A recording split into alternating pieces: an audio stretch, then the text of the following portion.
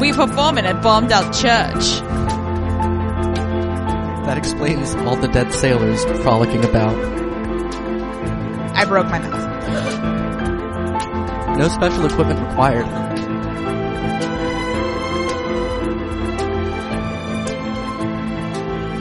Welcome to Up Yours Downstairs, the podcast that looks like a cross between a Vogue fashion plate and a case of dynamite. I'm Kelly Anakin. And I'm Tom Schneider. We are properly married. Some do crazy things all their lives. Well, that's the hope. Right. Yeah. You know, we've really doubled down on this whole being married to each other thing. Yeah. Which is crazy. It is pretty crazy. Mm-hmm. Other people don't do that. No, that's true. They get their starter husbands and their trophy wives and their, you know, sister wives. Mix and match. The Duggars and whatnot. Yeah. I don't know. I'm not sure where they come into it, but yeah.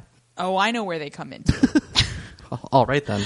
That was gross. Yeah. I'm sorry. Well, we're gross sometimes. We are pretty gross sometimes. Some do gross things all their lives. We definitely have that on lock. Welcome back, cousins. It is time to recap Downton Abbey, Series 5, Episode 6. We're way over the hump. We're almost to the end of this season. And yeah. Things are chugging along nicely. They are. We're very pleased yeah. with where we're at. Yeah, agreed.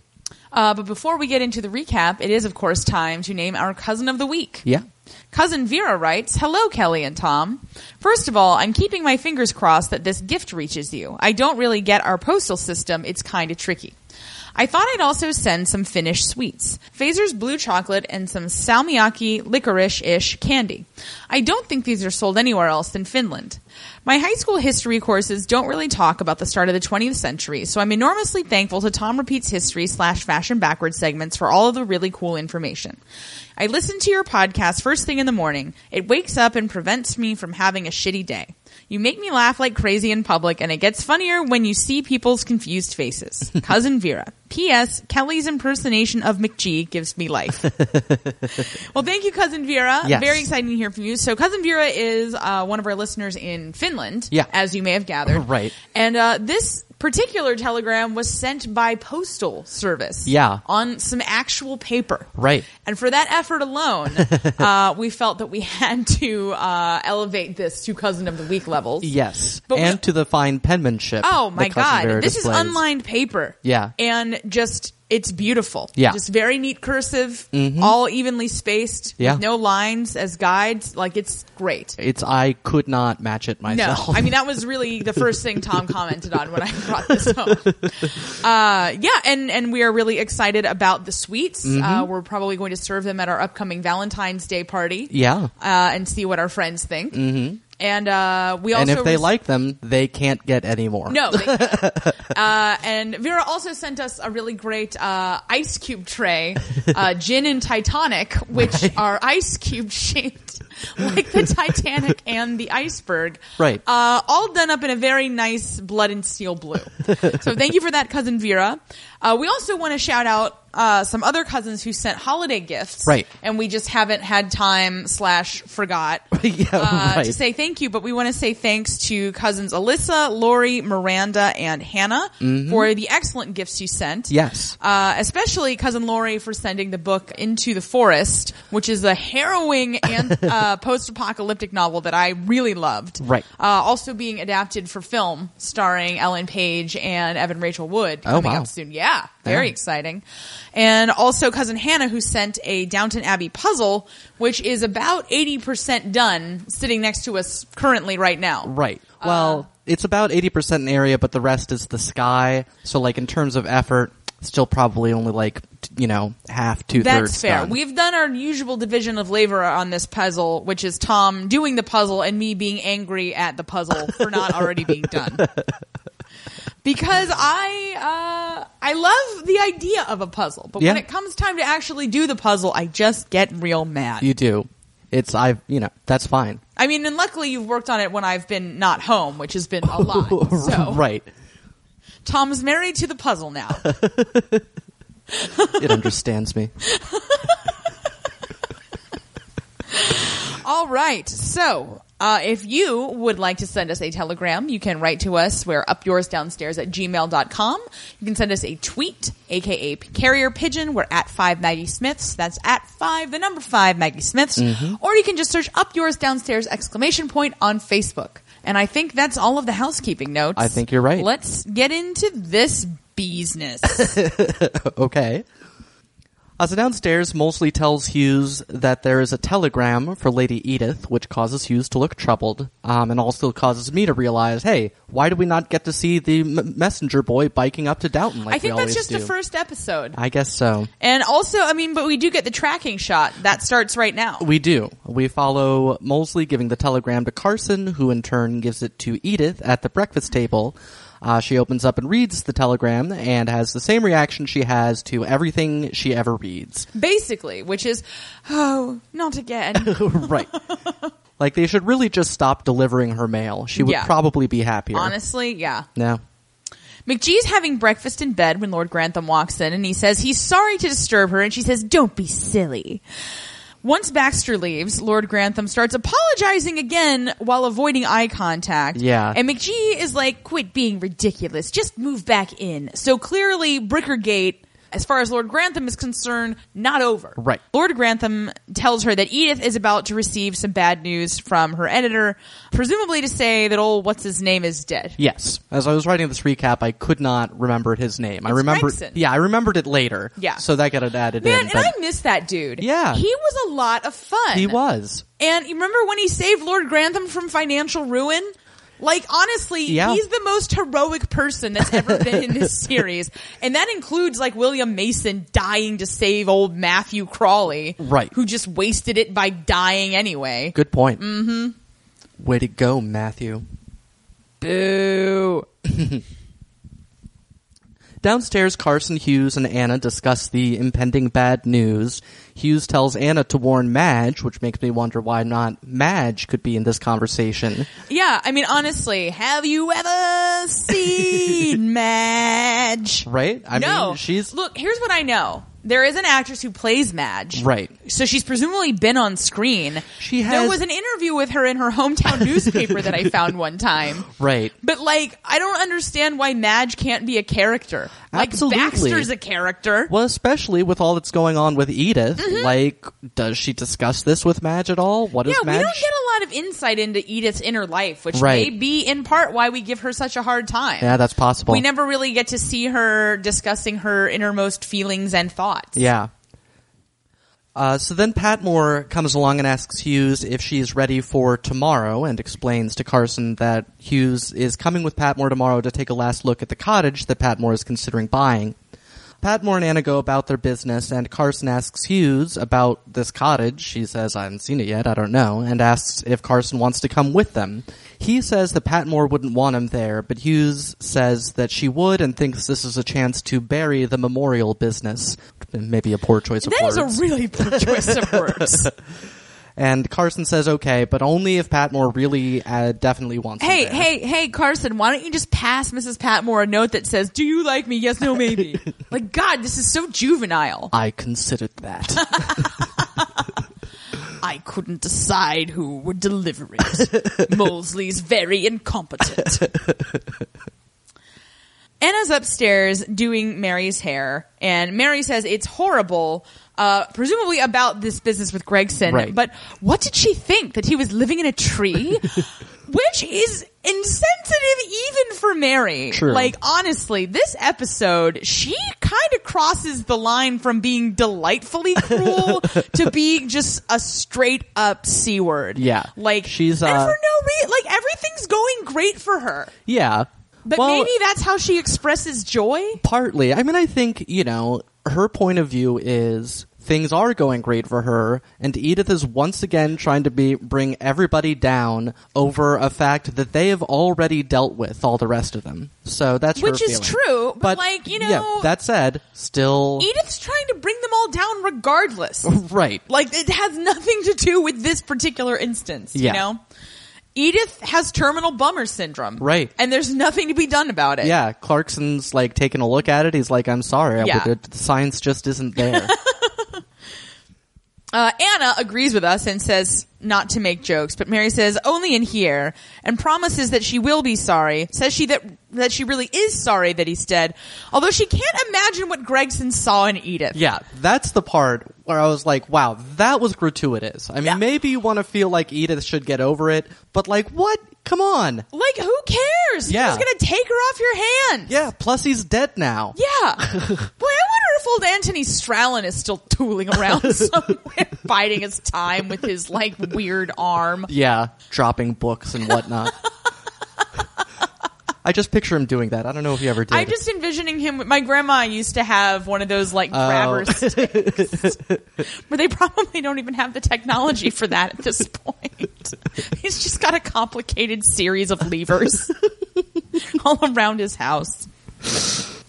So anyway, she's not sorry. Clearly. In more important news, the York and Ainsty are holding a point-to-point featuring Blake and Gilly. What the fuck is a point-to-point? I've watched this whole episode and I don't know what it is, except that everybody seemed to think, was this like the Formula One racing of just the northern countryside? My understanding is that it's a horse race, but like not on a race course per se, just like out in a field so somewhere. it's like cross-country running? Yeah, Okay. essentially.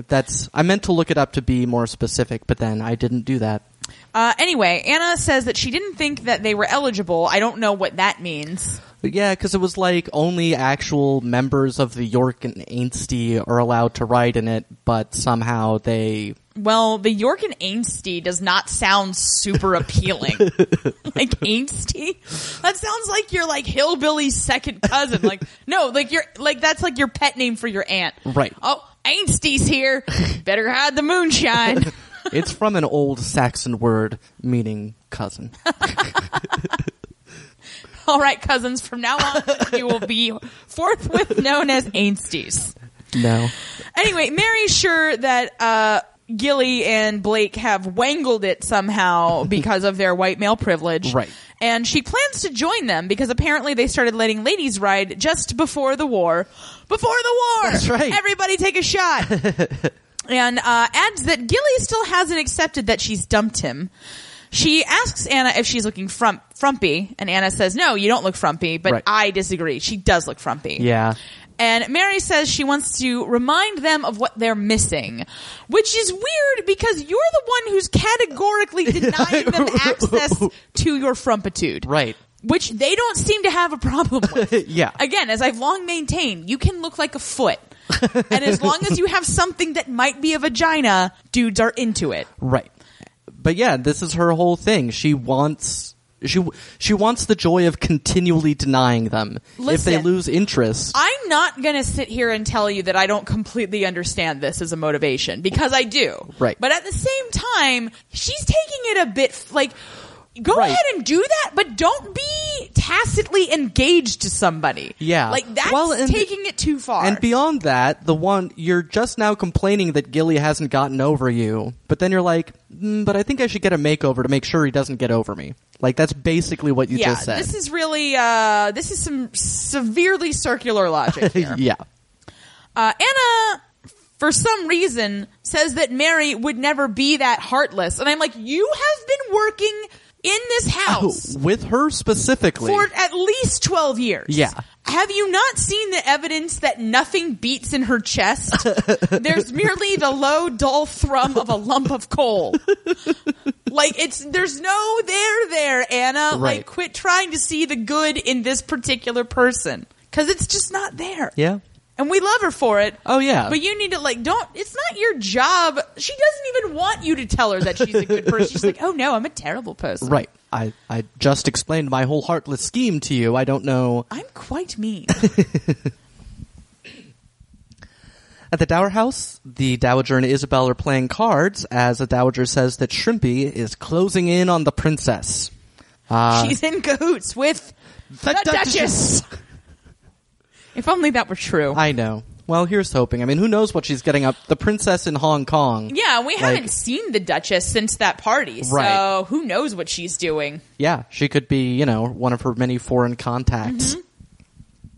Anyway, Isabel asks if the Dowager will tell Kuragin about this news, and she says that she thinks she should, and also that she would like to go alone. Like, Isabel, this is an AP conversation, so see your way out. And Isabel says, oh, quite right.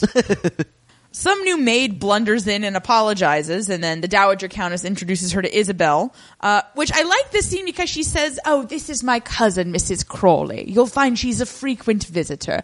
And it's just really cool for her to say that, given the arc of their relationship. Right. They have had the most satisfactory relationship arc of anybody on this show. And it's not that they don't still butt heads frequently, because they do. Right. But they've really come to some sort of even kind of still begrudging respect. Yeah. But it's just, it's just nice to see the way that the Dowager has warmed to Isabel and vice versa. Right.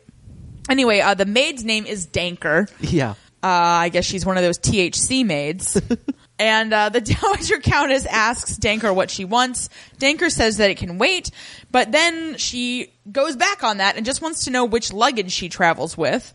The Dowager Countess is like, what the fuck, dude? I don't travel that much. I'm really old. Yeah, but she says to ask Sprat, and then Danker is like, oh, Sprat'll help me, will he? And I'm like, no, man. Like, I don't know why anybody thinks Sprat would ever help anybody. No, he'll just bug his eyes out and Puff his chest up. Right.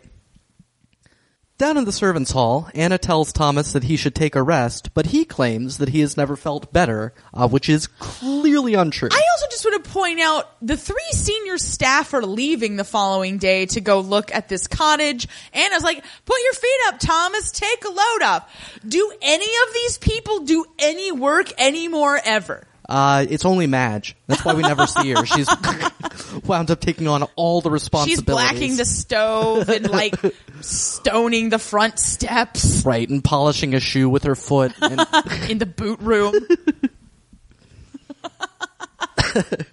She's got an elaborate Rube Goldberg machine hooked up.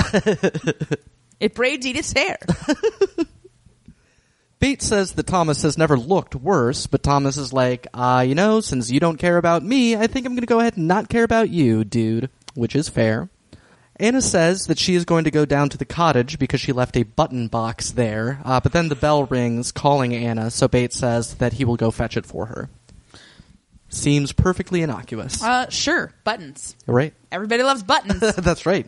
Except the Amish. Well, I suppose. They may love buttons. They just can't have them. They look at them in a window. For lunch, they're serving deep-fried bummer.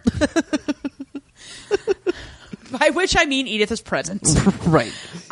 Mary wants to know when her editor will arrive. McGee tells her it'll be sometime in the afternoon.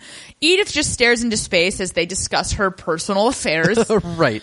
Lord Grantham says he should have some drawings for Mary and Tom to look at of the new buildings. And Rose wants to know why there's such a building spurt. Mary says it's because the war showed how badly the population was housed. And Lord Grantham adds, you can't expect to get an A1 population out of C3 homes, which he thinks he read on a poster. It is worth noting that I was watching this episode in a hotel lobby, where this festival I've been doing is headquartered. And I laughed out loud in the lobby of this fancy hotel when he said that. There was just something so guileless about the way he said that. And like, he was like, oh, like he thought maybe like it had come from something. And he's like, oh no, just a poster. That's it. Yeah. Well, and I also like the insight into, from my socialist perspective, like, it was fine keeping all the poor in terrible houses, and then they're like, oh, we might need all these poor people to go die in the mud in France someday, so... And, if they had better houses, some of them might die more slowly than others. Right. Or closer to our enemies. Yes. Yeah. Mary explains about the point-to-point, and Rose says Atticus was talking about it. McGee's like, Atticus? And Rose is like, yeah, that dude I won't shut up about. McGee's like, listen, I'm having a marital crisis right now. You'll have to speak up. So McGee wants to know if Atticus is a friend now. Wink, wink, nudge, nudge. Rose says that he is. Right. Lord Grantham says that the Cinderbees are wooing the county because they've just bought Canningford Grange, which all of this is information that was covered in literally the last episode. Yes, it was. So I'm not sure why we're rehashing it now. Right. But Lord Grantham asks if Lord Cinderbee is rich, which is very gauche. Well, it's like, why? Do you want to get involved and help him lose all his money? Right. And also, they just bought Canningford Grange. I'm going to go out on a limb and say yes. Well, and that's what Mary says. She's like, I can't see why they'd take it on if they weren't. Right. Rose suggests that they all go to the point and make a day of it. And Edith looks like she's about to throw up. Which I have to say, like, at some point, somebody should have been like, oh, listen, everyone, you know how we all have our satisfying lives and our plans and stuff that are moving forward? Let's maybe not talk about that today and restrict our comments to the weather. Right. Like, this would be the perfect time to practice some of that famous stiff upper lip crap. Yeah, agreed. Mary says that they can bring Granny, Isabel, and the children and make a day of it, which actually does sound like a good time. Yeah, considering they don't have TV and apparently never use their radio. Mary asks McGee if everybody can stay at Downton, Blake and Gilly and all the rest. Sure. And McGee says sure, because, you know, why not? That's all they do anymore. Right. It's like they're a hotel that never presents a bill. Yeah. Would you say they're like a hotel for dogs? Possibly. Don Cheadle, what are you doing here? Anyway, then everybody remembers that Edith is still around and bummed out. Lord Grantham then kind of self-congratulatorily asks everyone to leave him and Edith alone to meet the editor when he arrives. Because again, when have you two been such besties? Like the last time that they were pals was in season 1 when they were the only two people who were sad about Patrick dying. Right. Yeah, and then this series, and that's it. Yeah. But, so now they're best friends. Right. Well, they kind of were in last season. I guess there's kind some of at the truth end when in she's that. like, you know, whatever I do, I love you. And I'm like, but even then I was like, do you? Right. Do you even know you live there still? Well, because I mean, it was season 3 when he was talking about, you know, Edith caring for them in their old age, and he was like, what a ghastly thought. Yes. I do recall that. So, I guess, consistency, not Fellows or Neem's strong suit here. Right. I guess Lord Grantham is like, well, I've only got 2 daughters left, and one of them gives me crap about my plans for the estate all the time. So Edith it is. So Bates strolls around the cottage, eating something. Which Poison pie? Possibly. No, I know. It was such a weird, and it's very Baron Fellows, because I'm like, what's he eating? And he's like, I'll never tell. I spent the last 2 years developing an immunity to poisoned pie. So he's looking in various drawers and cabinets when what to his wondering eye should appear but a diaphragm and the book Married Love. Well, I'm sure nothing's going to happen with this. Right. Let's move on. Danker and the Dowager are walking through some random alley. Danker is very surprised at their destination. And the Dowager Countess hopes that Danker's standards aren't too high to continue working with her. And Danker's like, oh no, not so high as that, my lady. And I'm like, this is a weird scene. It is. Like, I would have rather known what Bates was eating than have seen this. Not finding a knocker, the Dowager knocks with her cane and tells Danker to stay behind in this sketchy neighborhood. Right. And I'm not totally sure that was the right choice. Yeah, it's like, wait out here. People will assume you're a prostitute, but just tell them no. It should be fine. Yeah. A car pulls up to Downton, and Molesley greets the editor, we assume. Downstairs, Carson tells Hughes that it is as we feared. I don't feel like the servants have thought about this at all. Yeah. I mean, and I think, honestly, I feel like sometimes Mrs. Hughes is the audience proxy. Yeah. Because I feel like every time her character is told about something that, like, the show's trying to make us care about, she's like, oh, for fuck's sake. Patmore comes along and gets filled in on the story, and then she says that she has heard Carson wants to come to the cottage, and she supposes that this is the olive branch, and says that he can come and he can buy the tea. Waka waka. Right. Even though Patmore just inherited all this money. I think she's well within her rights. I think so too. In the kitchen, Mrs. Patmore tells Daisy that Carson wants to come along, and Daisy says that he wants her to forgive him. Mrs. Patmore invites Daisy to come along, but Daisy says she has work to do, unlike apparently everyone else. Right. Who's going to make the spotted dick, Mrs. Patmore? Who's going to make it? Madge. She's a Madge of all work. Mrs. Patmore thinks that she's been working harder since the homely liberal left. Daisy says she is, and she's determined not to let the homely liberal down.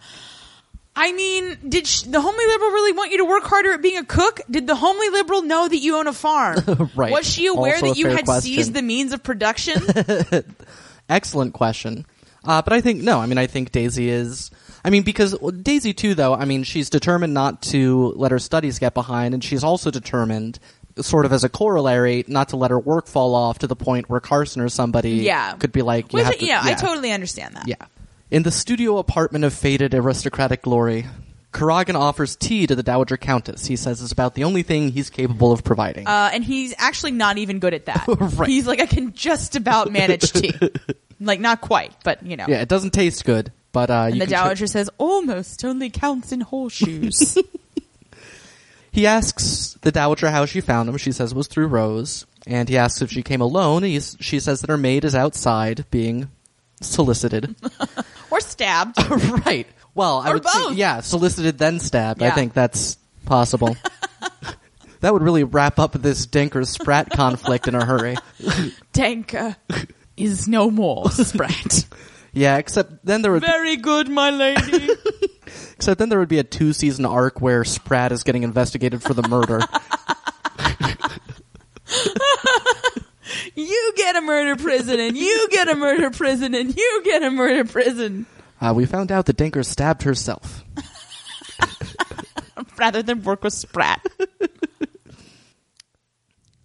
Anyway, Kuragin says that he is glad to be in a world where ladies are accompanied by maids and not being slaughtered by peasants, and asks why she didn't get a car from Lord Grantham, and the Dowager says that she could have, but she didn't want to tell him where she was going.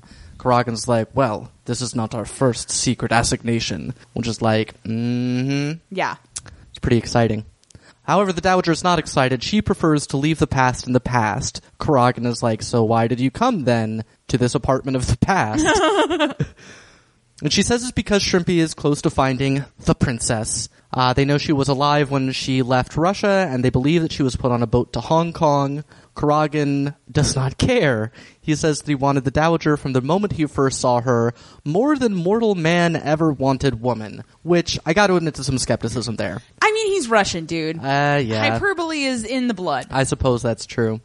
The Dowager calls that a historical detail, but Kuragin says that if the princess were dead, he would ask the Dowager to run away with him. Dowager says it wouldn't be running away as there's no one to run away from. Which is like the somehow saddest thing I've ever heard. Yeah. It's a very sad episode for the Dowager Countess. It is. She's almost as much of a bummed out person as Edith in this episode. Yeah. Well, because Kuragin says even now he loves the Dowager more than the princess, and the Dowager says, please don't. Because it makes it sound like they're unhappy, and she doesn't think he was, and she knows that she is not unhappy. Kuragin says she wouldn't admit to being unhappy even if she was, because she would think it ill-bred. Mm-hmm.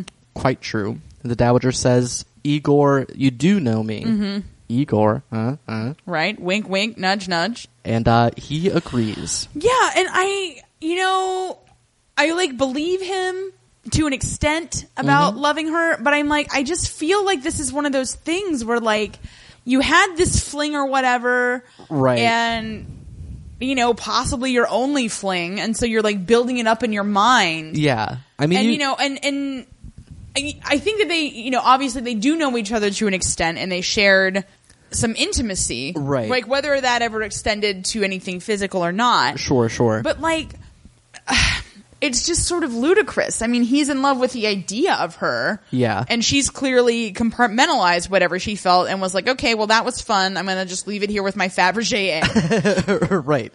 Yeah, and I mean, what has it been, 30 years? I mean, it has to be more. How old is Lord Grantham? He's got to be in his mid-50s. Right. But he was born at the time we know. Yeah, but I mean, my impression was that it was like they were still like very young. I'm thinking it was more like 40 or... Well, yeah, I would say 40. Okay, yeah. 35, 40. Yeah. I mean, it's, calculable. But anyway, Yeah. I mean, it's been that long. You can't love somebody Well, that much it's if you... whenever the wedding of the Right. Tsar or the prince. Which, didn't we talk about what year that was? We did. Yeah, it's been established what year that was. Boy, we sure don't have good retention. No, we don't. Not like Kuragin, apparently. No, he remembers everything. Yeah. Carson hangs up the phone. Mrs. Hughes asks who it was, and he says, Officer Bummer, a.k.a. Sergeant Willis, which Right. I could not, in an exchange on Facebook, remember for the life of me. I was like, Detective... Holmes. Sherlock Holmes. Yeah, sure. Anyway, Officer Bremer wants to come back with the man from Scotland Yard, this time to see Baxter. And again, Mrs. Hughes is like, oh, for fuck's sake. And she wants to know why anyone in the entire world would want to see Baxter. Right. Carson's also confused. She's quite dull. Anyway, apparently they're coming the next morning, and Mrs. Hughes hopes they don't stay long so they don't miss their cottage viewing. And I'm like, well, nothing is getting done tomorrow by anyone. Yeah. Lord Grantham enters a small library, or maybe it's the real library. Never. There's a lot. This is like a different library to me. Yeah. Because McGee's like sitting at this desk. Yeah. But anyway, he tells McGee that the editor has left. McGee asks if he wanted tea. Lord Grantham says he offered tea and dinner and everything, but the editor had to get back, and he confirms that Gregson is dead. McGee says that that's terrible and asks, And was it this Herr Hitler?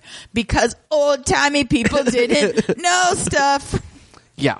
Lord Grantham says yes, him or his thugs, during the beer keller putsch, which I'll get to in a moment, but that is just chronologically impossible.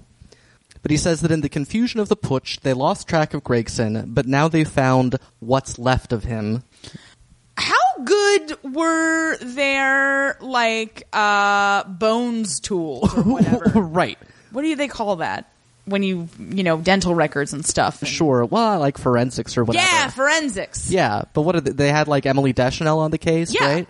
Well, makes sense. And David Boreanaz. The Weimar Republic version thereof. It was Emily with an I-E. Yeah, the Deschanel could stay, though, I would think. Oh, totally. McGee says, well, at least they locked Hitler up for 5 years, but Lord Grantham says that Coombs says he won't serve anything close to that. I guess that's probably the editor. Way to use an antecedent without a pronoun. Yeah, fellows. Lord Grantham also says that Gregson left his company to Edith, which he hopes will help her. McGee says that was generous, and Lord Grantham is like, well, I suppose they loved each other.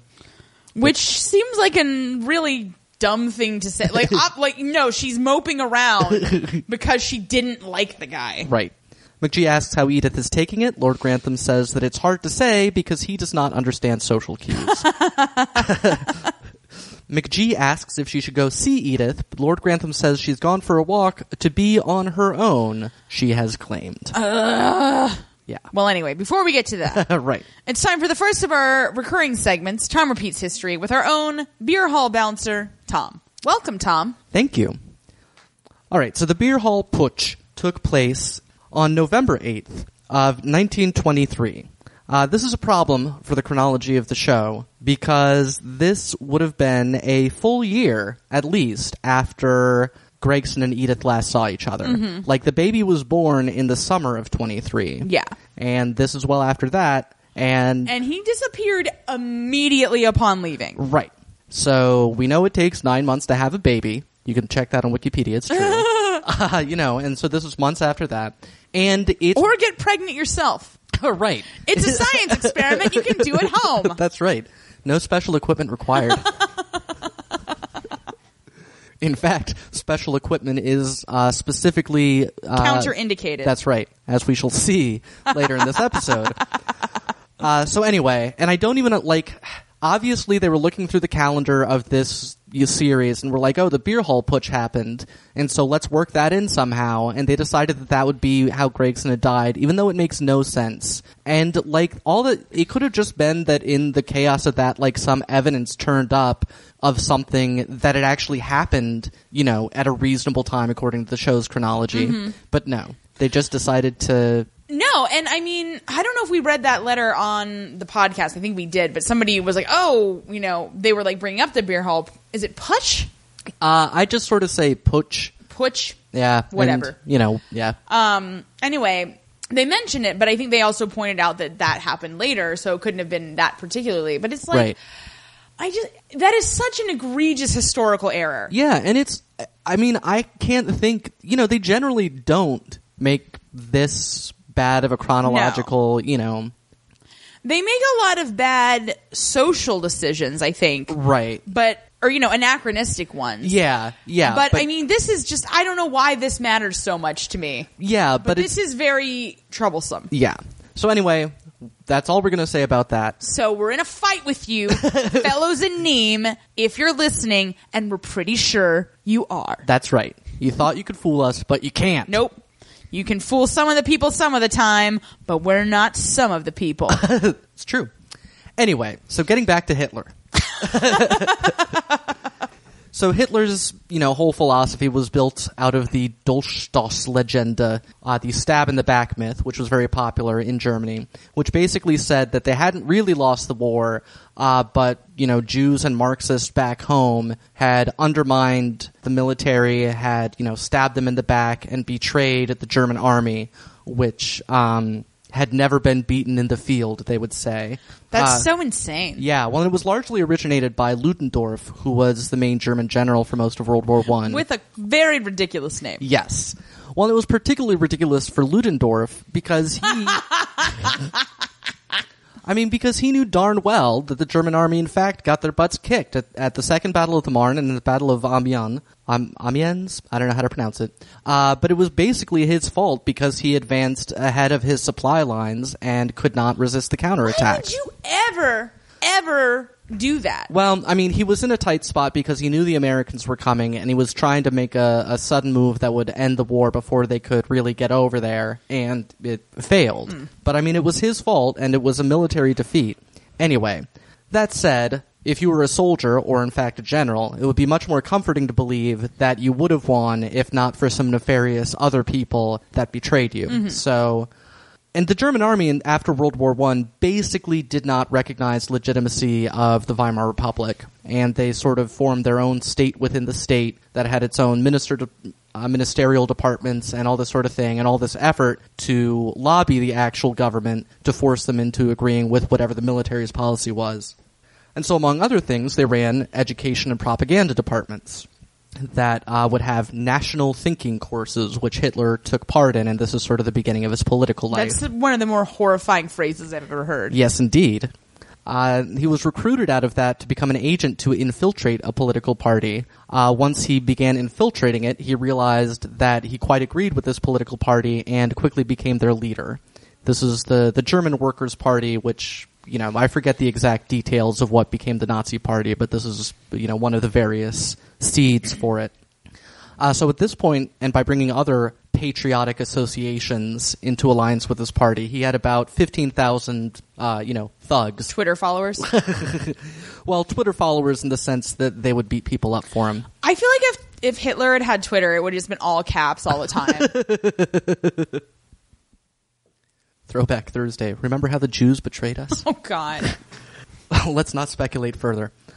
On September 26, 1923, the Bavarian Prime Minister declared a state of emergency and appointed this guy, Gustav von Kahr, as basically a dictator. And the head of the state police and the leading general all ruled with him. They were this triumvirate.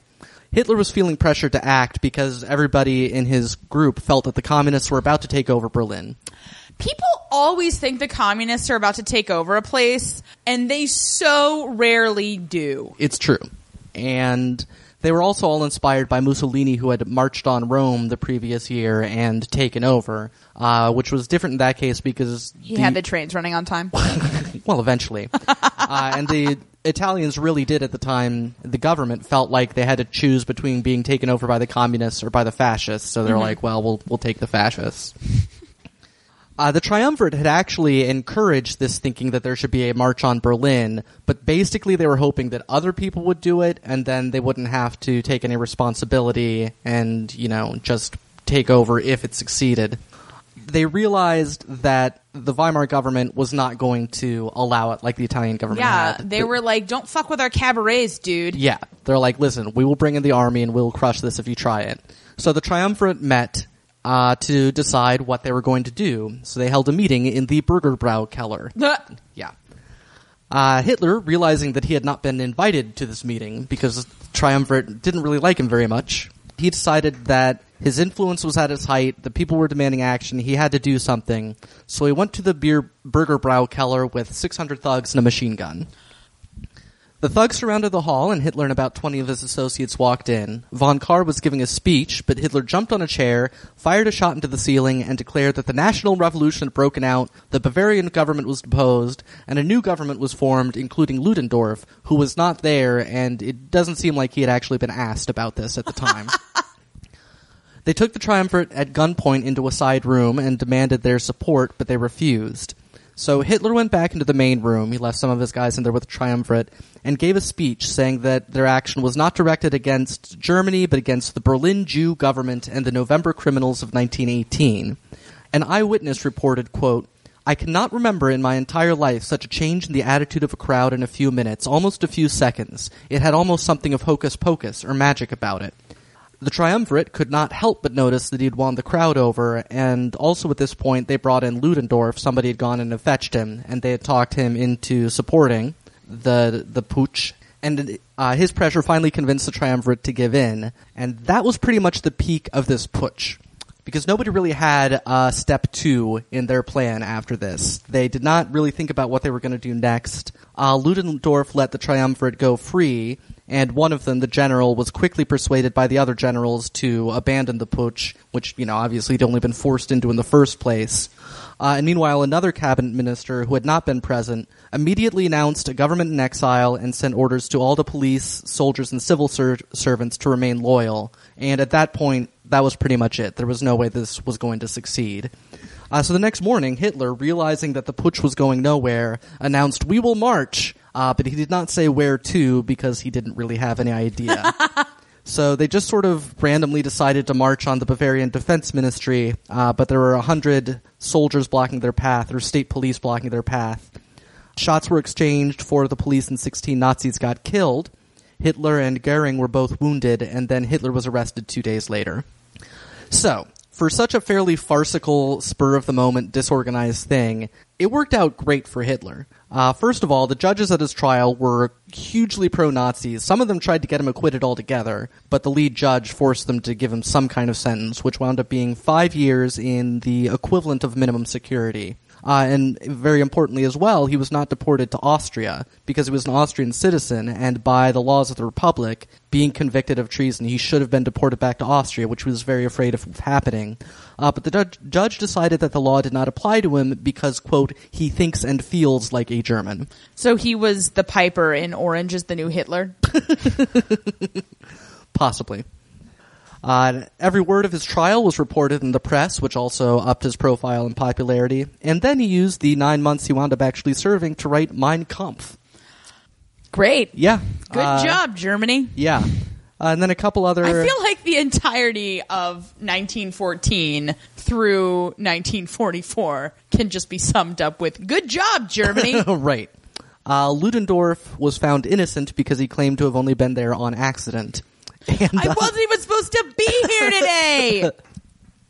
And Goering, the aftermath for him, he got wounded in the groin, and then got addicted to morphine, which he would stay addicted to for the rest of his life, which may not have aided his leadership of the Luftwaffe. That is a fair point. Yeah.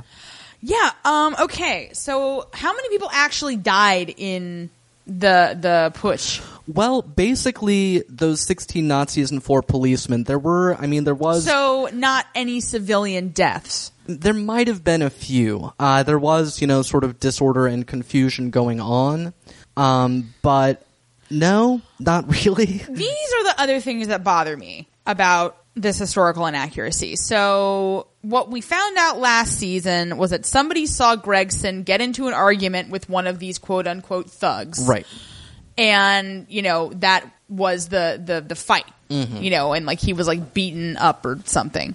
Right. And nothing that you've said sounds like the kind of situation where a random book nerd Right. would like insert himself into any kind of, what was he arguing with Hitler now?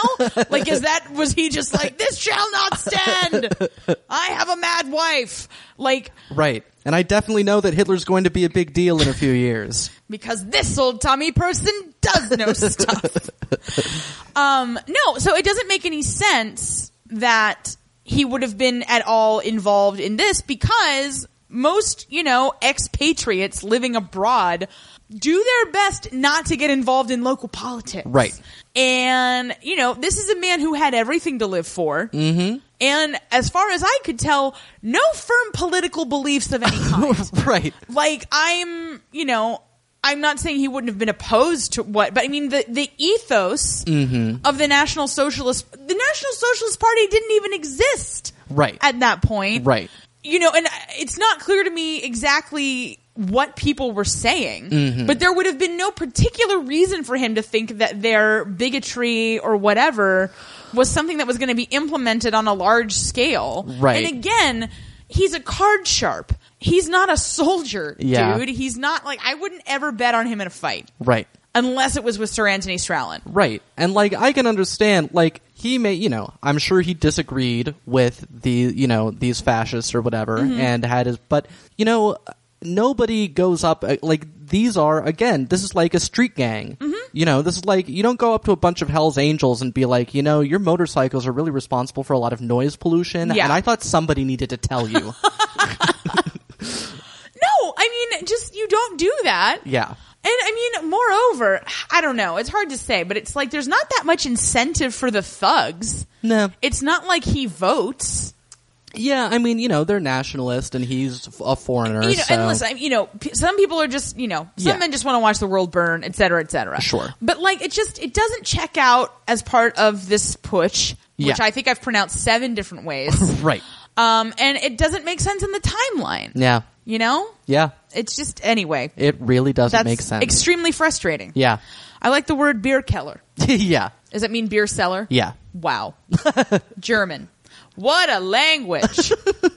No, I would imagine that the education and propaganda department of the Bavarian army had a single word name that was 20 syllables, but I didn't track it down. That's okay. All right. Well, thank you, Tom. You're that welcome. was very informative and infuriating. Glad to help. Speaking of infuriating, surprise, surprise, on her walk, Edith has found herself at Pig Farm. Oh. Hooray! Way to be alone, Edith. Mrs. Pigman tells her it's not convenient for her to see Marigold, and then Pigman comes up, and Mrs. Pigman is like, I'm not letting her inside, and Edith says, there's no need to be rude. And I'm like, I think there's extreme reason to be rude. You know what's rude? Showing up at somebody's house uninvited. Uh-huh. That is rude. Yeah, I'm sorry, have you not been living in Edwardian England? Right. Just because they're poor doesn't mean you have to, can't use etiquette. Yeah, I know. Send a pig over to ask if it's a good time. What's that, boy? Lady Edith again. Aw, man. Anyway, Mrs. Pigman says she's not coming in, and that's flat. And she goes back inside. Pigman says he wishes Edith hadn't jumped the gun. Yep. And Edith says she had bad news and needed to see Marigold. Pigman asks if it's Gregson. Edith says yes. Pigman says he's sorry to hear it, but he just needs time. Edith says she doesn't have time. And, great. Yeah. Awesome. You don't have time? What, is Gregson going to get deader? He just did. Well, right. But that's over now. I mean, they might come back and be like, Emily with an IE Deschanel and David Boreanaz figured out that wasn't actually Gregson and we don't know what's going on with him. No, and that anachronism, now I want an alternate universe fanfic that's like Gregson's lost year. Just wandering the Bavarian countryside, yodeling. Spoiler alert, he was living in a tree. No, he found this troupe of experimental theater artists. Of course he did. That is all. That's Germany's major export. Confusing theater. Yeah. We don't know what it means either. It is about the life and the death and the sadness. Go back to Dresden. Yeah, we love Dresden. We performing at Bombed Out Church. Ooh, it is so spooky. We bombed it ourselves. It is called Found Space. Down in the servants' hall, Thomas says that he's sorry about Gregson, but he's been dead over a year. Anna says that he didn't die for Edith until today, and that's what's important. Which is the only sympathetic thing literally anyone in this episode says. Like, even True. like with like McGee and Lord Grantham, they're kind of like, meh. Right. They're like, it must be terrible, we imagine. Yeah. We don't know what sadness is. We're very rich. Bates says he supposes so, in a weird way, while looking at Anna weirdly. Mm-hmm. Molesley asks what Daisy is studying. She says, the War of the Spanish Succession. Molesley starts to say he's very interested in that, but Daisy left already. Good job, Daisy. Baxter tries to save the situation by asking Molesley what he was going to say, but he's like, oh, never mind. And that was the end of Molesley. In the Dower House, Spratt storms in and says he's sorry to disturb the Dowager Countess and Isabel, who's there, but undoubtedly he does not care about her common ways. But they're having a big problem with Danker. Apparently she wants to send all the laundry to the big house, even the smaller items. Right. AKA small clothes for you Game of Thrones fans out That's there. right. The Dowager Countess says Spratt that he's losing his sense of the appropriate, but Spratt says Danker's in the kitchen shouting and refusing to wash the Dowager Countess's things. Yeah. The Dowager says she's sure that this is very interesting to Isabel. It probably is, actually. Right. She's like, oh, yes, I'm very interested in human fluids. Spratt says that You should see the whores things. Oh, those poor whores. I know. Spratt says he's sorry and asks if he can send Danker in, and then goes off without waiting for an answer. Yeah. The Dowager Countess apologizes to Isabel, but Isabel says that she's enjoying it. And the Dowager Countess says that's what she was afraid of. Isabel asks if the Dowager's going to the point-to-point. She thinks she will, and then Isabel's glad because... ... Yeah. The Dowager makes her finish, and Isabel says she's invited Murdy to tea the following day. Ooh. The Dowager asks if she's decided, and Isabel says yes, but not to pester her. She will tell the Dowager Countess what happens on Saturday. Danker comes in and says she's having a problem with Spratt, which is ironic because Spratt's having a problem with Danker. What are they going to do? Crazy pair. Oh, I thought we were going to say the Sorry. same thing. I know. We did it before with the Duchess. Well, sometimes it works out, Kelly. Fine. Podcasting. Never know what's going to happen. Danker says that she thinks Collins, the previous maid, must have pandered to Spratt, but he doesn't know the proper role of a lady's maid, which apparently doesn't include washing the small clothes, which I'm pretty sure it does. I would think, but I don't. Look, I once worked costume crew for a dance concert, and we definitely had to scrub menstrual blood stains out of people's costumes. So I don't want to hear it from you, Danker. The Dowager Countess says that they all pander to Spratt in this house, which I think is fucking stupid. Well, yeah. He is not pander-worthy. I agree. Danker says that she doesn't, but she'll discuss it when the Dowager Countess doesn't have company and then leaves. Isabel says that this is why she doesn't have a lady's maid or a butler. And the Dowager Countess doesn't think that's funny. No. She is annoyed. Boot room. More like, boot room. Right.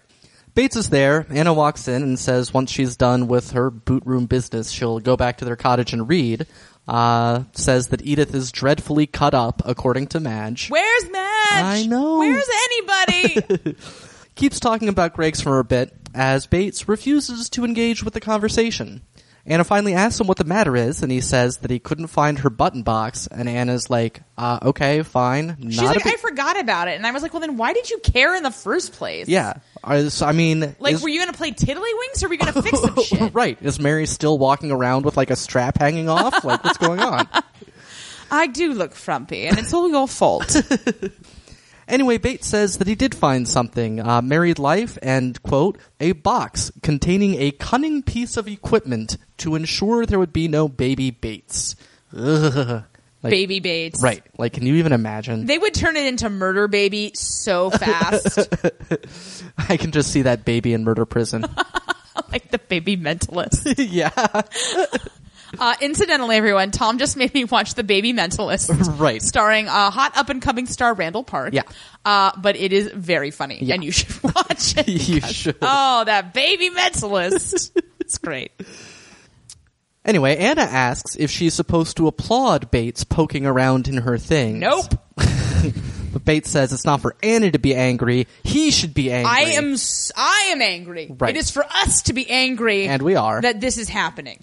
Yeah, Bates says that Anna claims to be longing for a child and that it's in God's hands, but she seems to have put it in Miss Stopes' hands instead. Mrs. Stopes' hands have never been anywhere near Anna. Right. Anna says that it's not like that. Bates asks what it is like, but then Lily comes in. So Anna says that she'll leave the shoes that she brought in on the table for Lily to take care of. So, like, whose shoes are those? And why are we seeing Lily and not Madge? Is Right. she the Maris of this show? Like, what the fuck is going on? Yeah. Also, does this mean that Bates has, like, touched Lady Mary's diaphragm that's been inside of her? I mean, hopefully not. Hopefully you just saw the box. Yeah, and was like, oh, I hate my wife now. And you saw the picture that had a baby with a circle slash on it. This is the thing. I don't like this thing that's developed with Bates, and I don't think he was like this when they first got together. I agree. He was very sweet when they first got together and was like a nice person. Yeah. But now he's become this person who develops these insane, angry theories and takes it out on Anna. No, he's like, I mean, he's just such a, like, bad news boyfriend. Yeah, he's just become awful. Yeah. And I just don't like it because Yeah. they used to be this great couple. Right. Again, we're just coming back to these consistency issues. Yeah. And I mean, he's just become the most terrifying person. Yeah. He's the person where, like, when they break up for, like, a minute, you're not even going to tell her that you hate him because you just know they're going to get back together again. Yeah. And she'll tell him, and then he'll be like, well, you can't hang out with her anymore. Yeah. So it's just, I just don't like this development. Yeah, it's no fun for anyone. It doesn't feel good. It doesn't, and especially because, you know, with the structure of the show, we're still supposed to be, like, rooting for them or whatever. But how can we root for them when it's so unpleasant? No. And I will say, like, at least Anna stands up for herself. That's true. But, like, it's so absurd. Yeah. You know what I mean? Also, what was he eating? The biggest unresolved question of this episode. I think it was just like, oh, there's that cake Anna was saving for herself. Yoink. In the kitchen, Molesley walks up to Daisy and asks if she'd like to borrow a volume of the Cambridge Modern History. He has the whole set from his dad. Daisy says she has a lot of books already, but Mrs. Patmore says not to be churlish. And Molesley says there's a good chapter on the war and politics in Queen Anne's reign, but if she's not interested, he understands. Daisy says she'll take it, and then Molesley leaves and heads out. Mrs. Patmore tells Daisy that we should always be polite to people who are kind. There's not much of it about, which I'm like, so why were you such a bitch to Carson about wanting to go see your dumb cottage? Well, she gave it in the end. Yeah, Daisy throughout this whole scene is just like, like she's just This so... is like when, like, my aunt's weird boyfriends, like, growing up would, like, want to talk to me about stuff because they knew I was smart. Yeah. And I was like, why are you talking to me, you weirdo? Yeah. That's how everybody reacts to Molesley. Molesley, you're a weird uncle. Or probably actually your weird not quite uncle. Yeah. Lord Grantham is getting ready to sleep in the dressing room. McGee comes in, asks what he's told Bates about his sleeping arrangements. He says nothing, and Bates hasn't asked. McGee asks if Lord Grantham would like to come back, but Lord Grantham doesn't answer and just keeps getting into the bed. The McGee says Lord Grantham heard Bricker when he said that McGee did not invite him into her room. But Lord Grantham asks how he can know that that wasn't just gallantry, and McGee says, because I'm telling you. Which is so great. Yeah. This is how you conduct a marital fight, Mr. Bates. Yeah. Yep. She reiterates that nothing happened, and Lord Grantham says that she did allow Bricker into her private life, a man who thought he could just step into Lord Grantham's place. He's not nearly bad enough with money for that. It's true. He's made some good art investments. McGee says that Bricker thought that, but he was mistaken. And then McGee, like, kind of starts to leave, but then she just says, fine. If you can honestly say that you've never let a flirtation get out of hand or have never given a woman the wrong impression, then he should stay away. And she says, like, for the duration of her marriage. Like, she's very specific about the time limit. Mm-hmm. And she says, otherwise, McGee expects him back that night. Mm-hmm. She goes out, and Lord Grantham goes to turn out his light, but then he remembers that one maid. Remember her? Jane. Jane, yeah. I guess he's still paying for her son's school? Oh, right. Which is yet another terrible financial decision that he's made. Yeah, I would imagine so. You'd think that would have to show up in the books that Branson sees. But, you know, he's probably got it, coded. Well, Branson's got his own maid issues. Terrible investment number 47. So yeah, he remembers that maid, and so he gets up to rejoin McGee. No, and this, I think, really is a great example of a marital fight. Mm-hmm. Because you see her, she's very upset, but she doesn't allow that to, cloud her judgment. She knows he's being petulant. He knows he's being petulant. Yeah. And she just, she tries the high road, and then she goes in at the end for the jugular, and is like... And I honestly don't think she ever knew about Jane. Right, you know agreed. what I mean? And it's not something specific, but I mean, that's just the reality of adult life. Yeah. You're gonna flirt with other people and 35 years, yeah, man. Yeah. Especially when you entertain as much as they do. Right. Yeah, and it's also, I mean, because it's very clearly different, too. When Lord Grantham got mad the first time that she'd just been out with Bricker, she was not having that at all. No. Whereas this time, she's been more understanding. I mean, that was... the dude was in her bedroom. The situation was escalated. Right. And she understands that, but it's been long enough now. Yeah. And she's like, no. In Mrs. Hughes' parlor, Baxter asks Officer Bummer why she's there. She wasn't even working at Downton when Mr. Green first came. Mrs. Hughes starts to back her up, but Officer Bummer interrupts her. Viner says that Baxter has some information about the Bateses. Baxter and the viewing audience are like, what? Yeah. Does she? Because again, I just don't remember who knows what here. Right. I mean, I guess there's been various shots of her standing in hallways, looking... frightened. Or something, yeah. Yeah, I don't even... What is it that she always looks? Yeah, right? It's not like that she looks... It's not scared. It's not bewildered. She just... Not even flummoxed. Yeah. All of those words are too emotionally charged. Right. I mean, she just looks like she just got smacked in the face and hasn't figured it out yet. Or something. I don't know. No, that's still too... I don't know. Anyway... Viner says he wants to talk about Baxter's past. Thank God we're talking about Baxter's past again. I'm so relieved because I thought we'd never get back to this story. Oh, man. So excited. He asks if she wants to be alone. Mrs. Hughes says she doesn't think she can allow that. And Viner asks Baxter again, who says Mrs. Hughes can stay. Viner says that there are still 2 years of her jail sentence, causing Mrs. Hughes to internally do a record scratch. And then say, oh, for fuck's sake. She's still got 2 years of her jail sentence on the books, so if she breaks the terms of her release, she can be sent back. Right. And I guess not cooperating with this investigation would do that. Yeah, presumably. Anyway, Mrs. Hughes tries to start to say something, but Viner says if she interrupts again, he will ask her to leave, and, this is too juicy for Hughes to leave now. Oh, right. So, Baxter says that they think that she knows more than she does, and she believes there was an incident with Mr. Green and a mysterious journey to London, but she can't swear to any of it. Viner asks if she knows whether it was Bates that made the journey, and she says no. Officer Bummer thanks her. She asks who told them that she knew anything. Officer Bummer says they had a letter. Baxter asks. Yeah. That's hard to say. That's another good warm-up right there. Baxter asks. I broke my mouth. All right. She wants to know who sent the letter. But they're like, ha ha ha, bye. Right. I think also it's obvious that it was Thomas. Yeah. Who else sends incriminating letters that make no sense?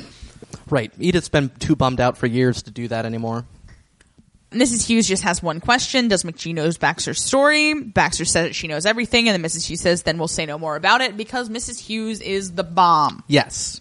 I mean, if I was in that position, I would double check with McGee, but maybe she doesn't. Well, she says we'll say no more about it. Yeah, that's true. She doesn't say, I'm not going to speak to McGee and be like, did you know? Right. Also, I'm excited for Series 6 when Baxter gets sent back to thief prison. It's like murder prison, but with a yellow filter. I feel like before Murder Prison, Neem and Fellows just like randomly saw Traffic on like IFC or something, and they were like, "What a brilliant notion! Different colored filters for different locations." We have filters, right? Yes, Julian. In the library, Lord Grantham shows the drawings for the new buildings to Mary Branson and McGee. Woo! Yes, it's not shutting her out anymore. Mary says that one of them is just what they're looking for. Lord Grantham says he knew she'd say that because they're the most expensive. But, like, I mean, are the prices on there? If it's the most expensive, it probably looks the best. Of course she picked that one. Yeah. Anyway. Tom, he's not good at any of this. The fact that he managed to get these drawings to the house without setting them ablaze is a miracle. So let's just be thankful for small blessings. Oh, wait. This one's just a drawing I made of ISIS. I think we should choose this one. I agree. They should call it the ISIS housing estate or something. Yeah, agreed. That would be great. I love ISIS. She loved that fucking Fiddler's Green or whatever it was. That's true. She was down on it. Yeah. That explains all the dead sailors frolicking about. They were just hanging around. Branson points out some other buildings, which Lord Grantham says are much cheaper. Mary points out that they're also much nastier.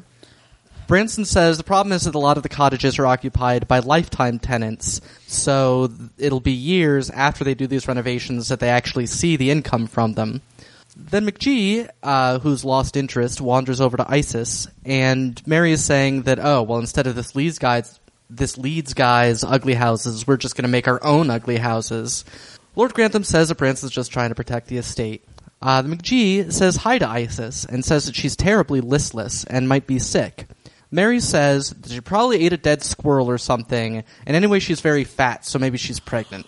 This is somehow crueler than anything she said about Edith. Yeah. ISIS never did anything to you. No, never. Except be the best character on this show. That's right. Mary? Yeah. You're skating on thin ice. Don't mess with ISIS. No, do not mess with ISIS. Either on this show or in reality. Right. Lord Grantham says that ISIS can't be pregnant. Yeah, she can't be because she's 47 years old. Right. And then turns the conversation away from ISIS, the love of his life, and back to the drawings. Anyway, Mary says she supposes they must go with a cheaper option, and anyway, she's got to bounce. She has an appointment in an hour in York. Downstairs, Thomas asks Mrs. Hughes if she's seen Baxter. Mrs. Hughes is surprised because their horrible storyline hasn't been interesting to anyone. Right. Why do people keep wanting to see Baxter? She's awful. Baxter comes in, having overheard. Thomas asks to talk with her, and he still looks terrible. He asks her into a bathroom and locks the door and shows her his anti-gay kit. He apologizes, and she says it's all right, and he lifts up his shirt to show horrible redness and swelling all around his lower back. Very Requiem for a Thomas. Yeah. It's, clearly the injection site. Right. He says he thought it would pass, but it's getting worse, and he can't sleep. Thomas asks her to help him because he doesn't know what to do. Baxter says that they're going to the doctor. They'll show him what he's been injecting and taking. She says to meet him in 5 minutes at the back door and says in no uncertain terms to bring everything. Right. And not to be a little pussy. Yeah. And leave some stuff behind. Yeah. Baxter starts to head out, but Thomas puts his hand on the door and he says he's done something that he shouldn't have. And if she knew what it was, she wouldn't help him. She says that she does know. Were you not aware that Officer Bummer showed up today? Right. And leaves. Yeah. Which is good, because honestly, I don't want to hear them have that discussion. Right, that's true. Yeah, again, this whole... anyway, we'll discuss the whole Thomas thing shortly. In York, we assume, a man tells Mary that she looks wonderful and then steps aside to reveal a new haircut. Also, they're playing this music that is so ridiculous to me. They played it at the fashion show, and they're playing it again now, and it just sounds like the music that gets played in Valley of the Dolls when Ann Wells becomes the spokesperson for that hairspray or whatever. Sure. I'm sorry I can't remember the brand name, everybody. I have failed the community. Wow, she seems like a pretty lousy spokesman then, doesn't she? Listen, Tom, I remember Lion Burke, and that's really the goods. All right. Anyways, but it's just like this ridiculous, schmaltzy. Yeah. I know it's not like 60s music, but that's what it sounds like. Right. Well, it reminds me of the music they play when Miss Piggy is walking the runway in the Great Muppet Caper. Very much so. Yeah. So anyway, yeah, she's got a kicky new haircut. It's short in the back and straight, whatever. I don't really know how to describe It's hair. actually a really great haircut, Yeah. honestly. Like, I was like, damn, maybe I should get that haircut. Yeah, it's pretty nice. She says that Lord Grantham will explode. And thanks him as she pays. She says that she has made him feel very strong. He's made her feel very strong. Right. She doesn't care how he feels. No, why would she? Right. The barber says that she is very generous, so she clearly tipped well.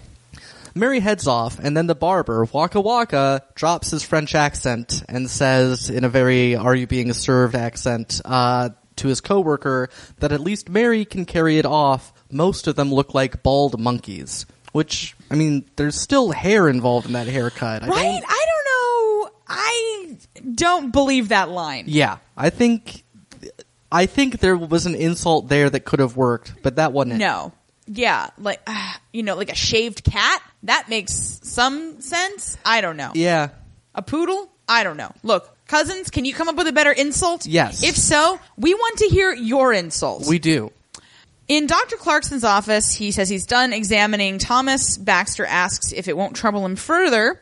Clarkson says that as long as Thomas stops poisoning himself, he'll be fine. Right. Baxter asks if Clarkson looked at the things he brought as Thomas steps up. Clarkson says he's been injecting himself with a saline. How does he say it? But he says it, I think he says it's saline. Oh, I think you're right, yeah. Anyway, we say saline solution. Baxter says that's not harmful, but Clarkson says that it wasn't sterilized and that repeated injections would cause fever and abscesses at the injection site. As we have seen. He asks if Thomas has spent money on his treatment, and he says yes, a lot of money. He went to London for electrotherapy, and the pills and injections were supposed to continue the process. Clarkson asks what the purpose was, and Thomas hesitates for a minute and says, to change me, to make me more like other people, other men. Yeah. And again, Rob James Collier, who, thanks to your helpful tweets, primarily, we got many, many of them. Right. We finally internalized it, guys. We appreciate it. Yeah. Oh, yeah. Anyway, so he nails that. Yeah. Like, he looks, it's so good. Yeah. So Clarkson says he won't pretend not to understand, because the entire county knows that Thomas is gay and is fine with it. And he doesn't blame Thomas, but there's no drug or electric shock that will achieve what he wants, which is, again, an anachronistically progressive attitude. Right. Because certainly... Well up into, the current day, people are still trying to do this. Yeah. And it was mainstream, at least in the 60s. Mm-hmm. Yeah. So this would have been an area of great interest. Yeah. At any rate, whatever. Everybody is nice and they all love each other regardless of sexual orientation on this show. Yeah.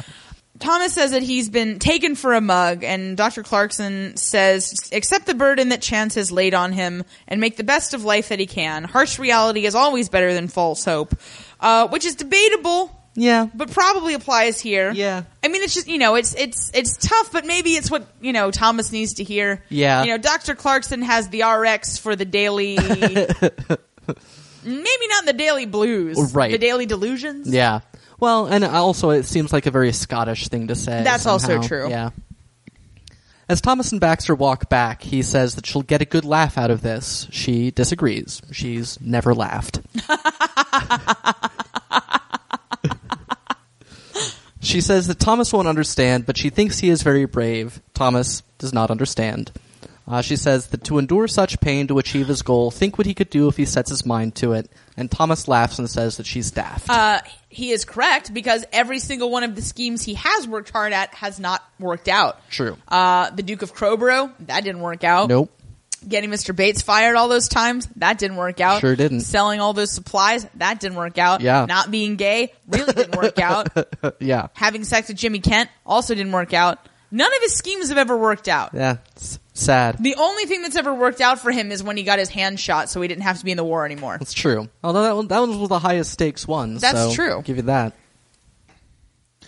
In the library, Rose mentions to McGee that she needs to write to Atticus and let him know they're all coming. McGee suggests inviting him to dinner, and Rose says, well, all right, just as a friend. And McGee is so hilarious. I am enjoying watching McGee parent Rose. Yeah. Because, McGee is like, what do you take me for? But she doesn't give anything away, so she says, of course, just as a friend. And poor Isis is still sprawled on the floor. Rose heads off. Lord Grantham pets Isis and wishes she would perk up. He says he might ask Stapley to look at her, and McGee says it couldn't hurt. I'm assuming Stapley is the gamekeeper. Sure. Because he would be, I guess, as well, their on-site veterinarian. Yeah. Or I don't know. I mean, there would be a veterinarian. I mean, this is actually... Well, this is still about 10 years or so before those James Herriot books start up. Oh, All Creatures Great and Small? Yeah. Don't even get started. Right. And the same part of the country. Yeah. Patmore, Hughes, and Carson arrive at the cottage. Hughes says that it looks solid. Patmore says it should be for the price. Hughes asks about the kitchen. Carson says that it's not quite the scale she's used to, as we see a small stove. It's like a 30 Rock, smash cut to this stove. It's really jarring. Baron Julian was like, oh, I saw this cracking program in a hotel in America. It's called 30 Rock. We should do more things like they do. We squandered it with Jack Ross. He should have had a Shark Tank. Patmore says she doesn't care. It would be her own kitchen, and she could live there when she stops working. She says there's only one flight of stairs, so she's sure she can manage that no matter how old she gets. She also suggests that she could change things around when she moves in, and Carson says yes. And she really does. She really is dependent on his judgment. She really needs, it makes her feel secure to get his, approval. Patmore says that's it. She'll take it. She'll take the key back and tell the owners or whatever that she's going to take it.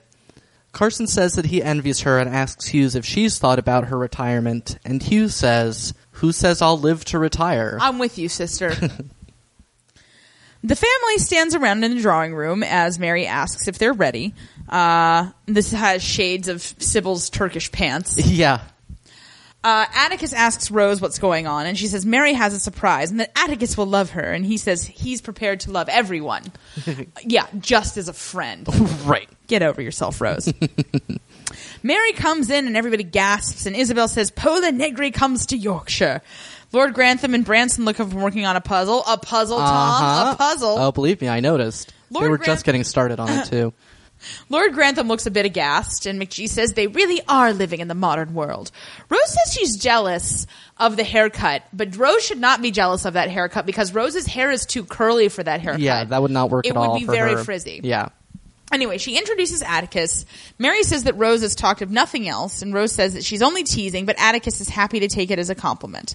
Mary asks the Dowager Countess her opinion, and she says, oh, it is you. I thought it was a man wearing your clothes, which is a bit much at this late date. Well, I suppose so, but, Whatever. She's got a rep to maintain. That's right. Mary rolls her eyes. Branson says that it suits her. Mary asks if Lord Grantham agrees. He says it's what he would expect of her. Edith... Which isn't a bad diplomatic way of putting it, yeah, that's really. true. Edith, dressed in full mourning, by the by, is disturbed at the lack of bummerness in the room, sighs and stands up. Mary says that she disapproves, and Edith says, not really, because why would she give a shit? Yeah. But she is amazed that even Mary would choose this time to try out a new fashion. Right. And I'm like, look, Edith, if we all had to wait for days when you weren't miserable to change fashions, then we would all still be wearing, tunics or whatever. McGee says that she doesn't think Edith is being fair, but Edith also complains about the jolly picnic and asks if she's expected to join in. And Mary says, hopefully not, as you usually spoil everything. Which is so mean, but also so funny. I know. As Edith is in the midst of spoiling Mary's haircut. And the dinner. Yeah. Atticus. Mm-hmm. Edith says she can't argue with that and she'll have a tray in her room. She apologizes to Atticus, but says he might as well know what they're like and heads out. McGee says, poor darling, she's so unhappy. Actually, the real drinking game for this show and this season in particular, every time somebody says darling, do a shot. Oh, wow. You'll be dead after 3 episodes. Mary's angry. She says Edith must have known Gregson was dead long ago. They all did. Isabel asks if they should go on Saturday or not. And Atticus is like, oh, please don't cancel. I never heard of this guy. Mary says she and Rose are going regardless, and Lord Grantham suggests that it might be good for Edith to have a bit of time on her own to think, as long as she hasn't set anything on fire this time. Right. It's a danger of her thinking. The Dowager Countess says that all this thinking is very overrated, and Rose, for no reason, says, I love you, Aunt Violet. It's like, I love you, Dr. Zayas. The Dowager Countess blames the war. Before 1914, nobody thought about anything at all, which is patently untrue. Patently untrue, and also, the result of that was World War I. Yeah. So maybe do some more thinking now. Yeah, agreed. That brings us to our next recurring segment with our very own cinema scamp, Kelly, and Fashion Backwards. Hello, everyone. Today we're going to talk about Pola Negri, who was name-checked by, of all people, Isabel. That's right. Because as I was reading about Pola Negri, I was like, why would Isabel know this much about Pola Negri? I mean, not that she demonstrated a deep knowledge of Pola Negri. Right. Because the resemblance between her and Mary is, passable. Right. Particularly with this haircut. So Pola Negri was born in Poland in 1897. She was a stage and film actress who was a very big star during the silent and golden eras of Hollywood and European film. And she was really one of the first femme fatales. She was just very into being mysterious and scary. Like Mary when she killed that guy. Exactly. So she was actually the very first European film star to be, quote unquote, invited to Hollywood, which is a very charitable way of putting that. Indentured servitude or mob wars would probably be more appropriate. Well, potato. Yeah, well, she was extremely popular. And she was also known to be a bit of a player. She had a couple of marriages to some Europeans, but that didn't really dominate sort of the story of her life. Mm-hmm. She's better known for having relationships with Charlie Chaplin as well as a guy named Rod LaRock. Oh. Which, right? Like, I'm like, what was pornography in those days? And then her longest lived relationship, or I'm not entirely clear on when it started, but she was Rudolph Valentino's lover until his death in 1926. And she was introduced to him at a party at the San Simeon estate of William Randolph Hearst and Marion Davies. Ooh. Yeah, one of our favorite places in the world. Oh, man, they were swimming in those pools. They were swimming in those. Although it says it was a costume party. So if it was around Halloween, they probably weren't because it's effing cold in California. Yeah, that's true. Excuse me.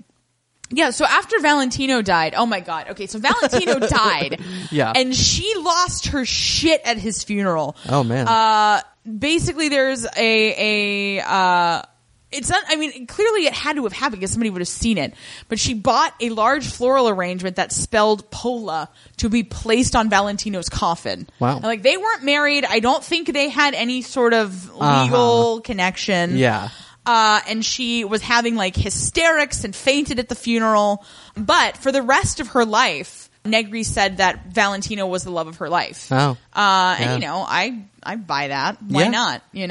He's dreamy. Yeah, sure. So she... Patmore liked him. She sure did. Yeah. So her first marriage, was in 1919 to Count Eugenius Domsky. Hey, that's fine. I don't make up these Polish names. Central Europe. What are you going to do? So they got married in 1919, but it didn't go well at all. She did become a countess out of it, so that's cool. Oh, that's nice. But they were separated for a long time and then divorced in 1922. And I'm like, did they just immediately be like, oh, whoopsie? Eventually, she married a Georgian nobleman named Serge Mdivani. I'm not sure how you pronounce it. Okay. But the United States was very upset with her because she got married in 1927, which was less than a year after Rudolph Valentino's funeral, where she had made such a scene. stink. Yeah. And the press at the time did say, "Oh, this is just a publicity stunt." And again, it may have been, but listen, guys. I'm a big believer in being in love with randos forever. And saying really dramatic things like, oh, you know that dead guy? Love my life. Well, it's easy to have a dead guy be the love of your life. Well, that's true. He can't do anything to you anymore. Well, just like Kuragin and the Dowager, it was easy for him to have her as the love of his life. Yeah, exactly. It is precisely that same thing. Yeah. And then she also was briefly involved with this guy named Russ Colombo when she was working at the Ambassador Hotel in 1932. Was she working there? Oh. No. Oh, she was just living there and boning this guy. Much better plan. What a time. Golden age of Hollywood. Oh, wonderful. So she got her start in film She actually was a dancer originally in Poland. She studied at Warsaw's Imperial Ballet Academy. And then she was forced to stop dancing when she got tuberculosis. So after she got back from a sanatorium, the cure-all for tuberculosis, at some point during her convalescence, she changed her name to Pola Negri after the Italian novelist and poetess Ada Negri. Her middle name was Apollonia. She was born Barbara Apollonia Chalopek. So she just adopted Pola as her first name. And, she was like, all right, I'm going to be a star. So she, like Lady Gaga. Exactly. Actually, you know what? Honestly, she's a lot like Lady Gaga. Yeah. Just in the sense that she was very savvy about sort of building her brand and like aligning herself with, popular people and causes and stuff like that. Right. And then, just kind of being batshit insane. I assume Lady Gaga's batshit insane. I mean, she's worked hard to give us that impression. That's true. So she then auditioned after she had recovered from tuberculosis. She auditioned for the Warsaw Imperial Academy of Dramatic Arts, and she was a big deal there. She was a star pupil, and her graduating performance of The Wild Duck by Ibsen, she played Hedwig. She got a ton of offers from Warsaw theaters to, perform with them. Right. And so she was very, very popular. And then did her film debut in 1914 in a film called Slave to Her Senses. Ooh.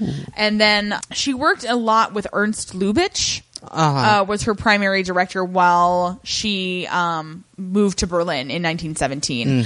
So it's interesting, and they don't really get into it here, but she became popular and started doing films during World War I. Oh, yeah. Yeah. So she, moved to Germany in 1917. There's no clear understanding of how that impacted her career. So he was producing comedies for the German film studio UFA. And then Negri first signed with a company called Saturn Films, and then she moved to UFA.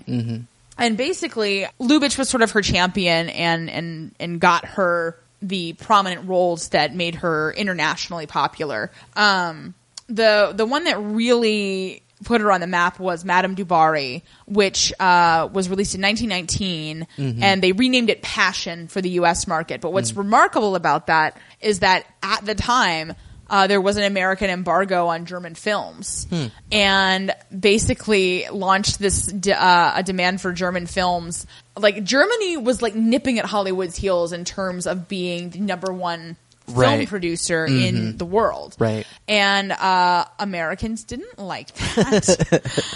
And so what they did, instead of starting World War II, since that was clearly already going to happen. Yeah, we've got that penciled in. This is the beginning of Hollywood buying out key talent from foreign markets. So they first brought Lubitsch over, and then they paid for Negri to come over and be a star. Yeah. And this is sort of what led to this sort of I wouldn't even call it an invasion, but like Greta Garbo and Marlene Dietrich are part of that same sort of, system. This is my favorite bit from Wikipedia at the time that she moved, which was 1922. The Hot Dog, a Cleveland monthly publication with its own promotional advertisement for Paramount in February 1922, claimed Negri's true name was Paula Schwartz and that she was Jewish, although this is untrue. I can't imagine why a Cleveland monthly publication called The Hot Dog would feel the need to smear her in this way. Right. So she became extraordinarily popular and very, very wealthy. She lived in a Los Angeles mansion modeled after the White House, which seems weird. Yeah. And she was a fashion trendsetter, not only in her hairstyle, but painted red toenails, fur boots, and turbans. And fur boots persist to this day. Yeah. So she was under contract to Paramount, and she worked for them basically up through 1928. And that's when she married her second husband, and she got pregnant, and she was like, all right, guys, I'm just going to peace out and go be a mom or whatever. Right. But her retirement didn't last very long because she miscarried her pregnancy, and then she learned that her husband was gambling away her fortune on speculative business ventures. Wikipedia says it strained their relationship. And I'm like, did he ever stop? Right. Like, I would think that would strain your relationship. Yeah. Anyway, so she did go back to acting with a British film production company. She wound up going back to Hollywood in 1931 to do her first talking film, which did not go well for her. Like many of the silent stars, just talkies didn't work for her. But she did sing a song called Paradise, which was the centerpiece of the film, basically. And that became a huge hit in terms of the sheet music. And it was sort of what they refer to as a minor standard, Gotcha. Louis Prima performed it, Sure. It was around for a while. It was the All About That bass of the moment. So she then moved back to Germany in the mid-30s. And she signed back on to UFA in about 1936, which was now controlled by Joseph Goebbels. Right. Goebbels, I think. I can't pronounce anything in German, guys. It's really a hard. challenge. So Goebbels had bought out UFA, and she had no problem working for him until she was living in Paris. And basically, once the Nazis took over in France, Negri didn't like that, and then just was like, peace out. I'm going back to the United States where they don't have fascism. She's like, listen, Nazis are fine in Germany, but outside of Germany, no. So she then lived off of selling her jewelry, basically. And it wasn't until 1943 that she was in another movie. Mm-hmm. And then that movie was called High Diddle Diddle, and she was a temperamental opera singer. And then she was basically typecast as that for a really long time, but she turned down all those roles because they were derivative. And I'm like, you know what else is derivative? Being a has-been. Yeah. But then she, got a booking agent who put her on a vaudeville tour, which is weird. Oh, that was that's the celebrity Big Brother of the day. Yeah, that's true. So one of my favorite things that happened, so I think she divorced her second husband, they divorced on the 2nd of April, 1931. Okay. So that marriage lasted 4 years. Right. So she was super good at marriage. But when she came back to the States, she befriended this woman named Margaret West, who was an oil heiress and vaudeville actress, and she had met her in the 30s, and they became housemates. They moved from Los Angeles to San Antonio, Texas, and they lived out the remainder of their days together. Wow. Laverne and Shirley style or Grey Garden style, however you want to characterize it. Yeah. Margaret West died first in 1963. Mm-hmm. At that point, West moved out of the home that they had shared and moved into this townhouse. And then she came out of retirement and was in a Disney movie called The Moonspinners, featuring Haley Mills and Eli Wallach. Huh. And there was always interest in her up until her death in 1987. She just didn't give a shit about doing anything. Huh. But so she died in 1987 at the age of 90. Yeah. And her official cause of death was pneumonia, but she also had a brain tumor, and she wasn't treating that. Yeah. And she, for some reason, left all of her money to St. Mary's University in Texas, including a bunch of memorabilia and some prints of her films. They also gave a large portion of her estate to the Polish nuns of the Seraphic Order. Sure. Yeah. It's a very weird life. Yeah. So that's Pola Negri, everybody. There you go. She was a pioneer in the art of being a crazy movie star. Somebody had to do it. Oh, sure. Mary Pickford did a decent job. That was all right. There's no Pola Negri. Oh, true. All right, well, thank you, Kelly. You're very welcome. Mm-hmm. So back in their cottage, Anna asks Bates why she would want, quote, such a thing. And he says it's to avoid bearing his child. Anna says that's all she's ever dreamed of, but Bates says no, she doesn't want it now because she thinks that Bates is a murderer. Anna asks what he means, since they know how Vera died. She committed suicide by pie. Also, murdering skips a generation. It's a good point. But he says not Vera, Green. And Anna starts crying, asking how long he knew. Right? I forgot that they have never discussed this. Right. He says since the first day he heard it had happened. Anna says he may have suspected, but he didn't know. But he says he did know when Green came back and said that he went down to the kitchens during that concert. Anna says that she had kept telling herself that Bates didn't know, so it couldn't have been Bates that killed him. Bates says that he wanted to kill Green, and he was going to, and he went to York, and he bought a London ticket, and he got on the platform, but he never got on the train. He says that he knew if he saw Green, he would kill him, and if he did that, he would hang, and he couldn't do that to Anna. Then he says the next day when he heard that Green was dead anyway, it was In a coincidence so staggering that I am angry. Agreed. So he said he kept the ticket like a talisman because the fact that it was untorn proved that he never traveled or that he bought 2 tickets. Anna says, so that's why he was angry when she gave the codes to Hughes, blah, blah, blah. But she says she's happy because Bates is innocent. She'd been so afraid and she couldn't tell him why, and now she's happy. I mean, I would rather hear that he had killed him, but also had retained some sort of proof of his innocence. Right. I don't know. Well, and I also note how elegantly they shift the topic from new and interesting territory back to the same old murder prison topic. Yeah, that's a good point. Because I was like, oh, let's hear about their differing views on childbirth or something, but nope. Oh, yeah, that's true. Yeah. So does she ever even explain that was Lady Mary's? I don't believe so. Not in Oh this my episode. God. Yeah. Yep. Moving on.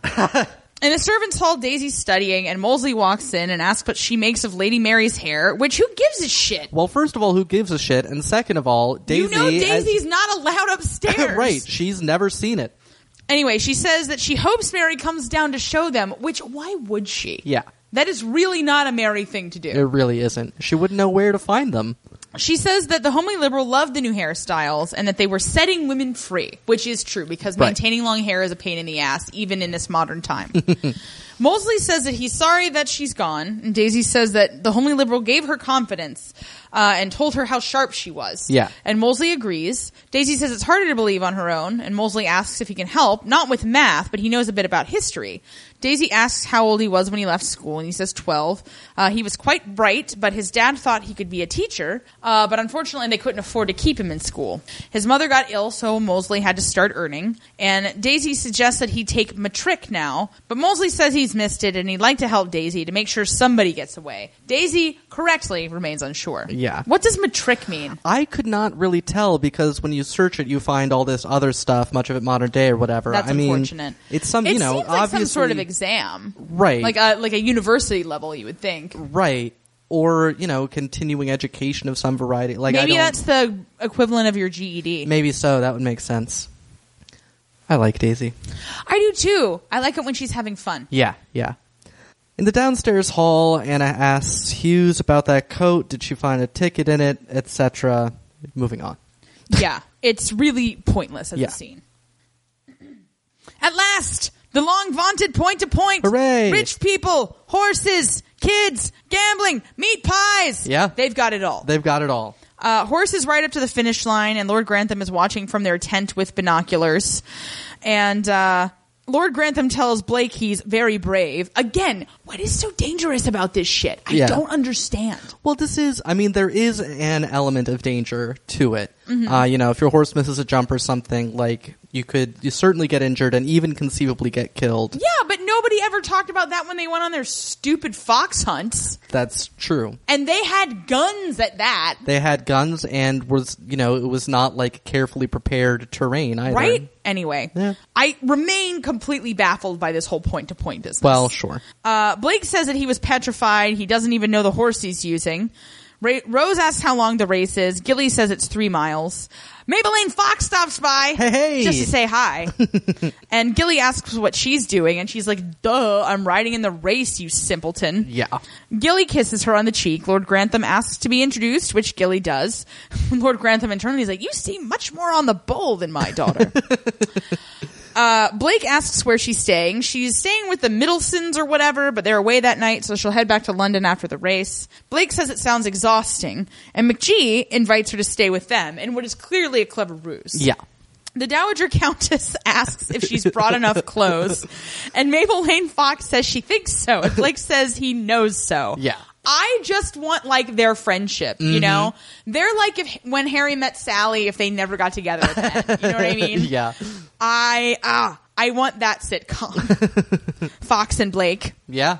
I'm the down. Fox and the Blake. There you go. That's Yeah. it. Mary and Atticus walk up. Lord Grantham asks where she's been, and she says that the Aldridges let her change at their house.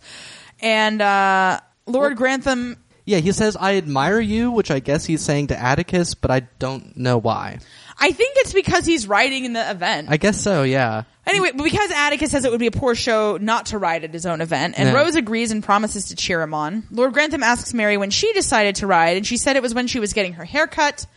Lord Grantham asks what horse she'll use, and she says Stephen rode Trumpeter over this morning. Trumpeter then. This is like a really tedious scene. Yeah, actually. it is. Gilly asks Maybelline Fox if she is stalking him. Which I was like, it seems like kind of an anachronistic use of that phrase. Maybe not. I mean, he might be using it in the more like literal, metaphorical sense of like hunting. Right. Which, fair enough. Maybelline Fox says she'll ignore that because she'd hate to think him vain. But Gilly says she knows how to surprise. She takes it as a compliment and goes to say hi to Blake. Aside, Blake tells Maybelline Fox she's gotten things rolling. She asks what he would have done if McGee hadn't invited Maybelline Fox to stay. And he says he'd have suggested it himself. Yeah. And here's what I'm struck by. Mm-hmm. First of all, Maybelline Fox is amazing. Yeah. Full stop. Yeah. But like, Maybelline Fox outstrips Gilly so much, but they do seem very like well matched.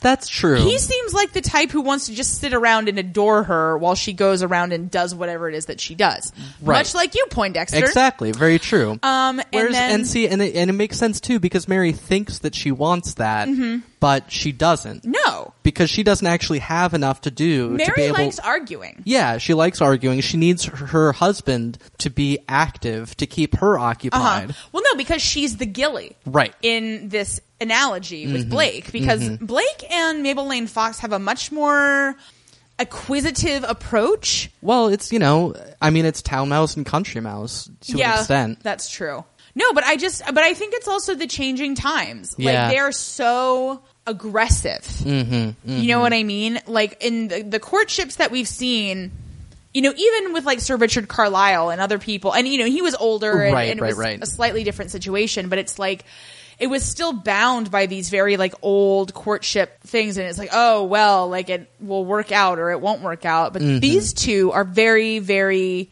passionate about getting what they want, because they want it, not because it's appropriate, right? And I don't even feel like I'm articulating this as well as I could be, but they're very fast. They are very fast. And go ahead. Other question.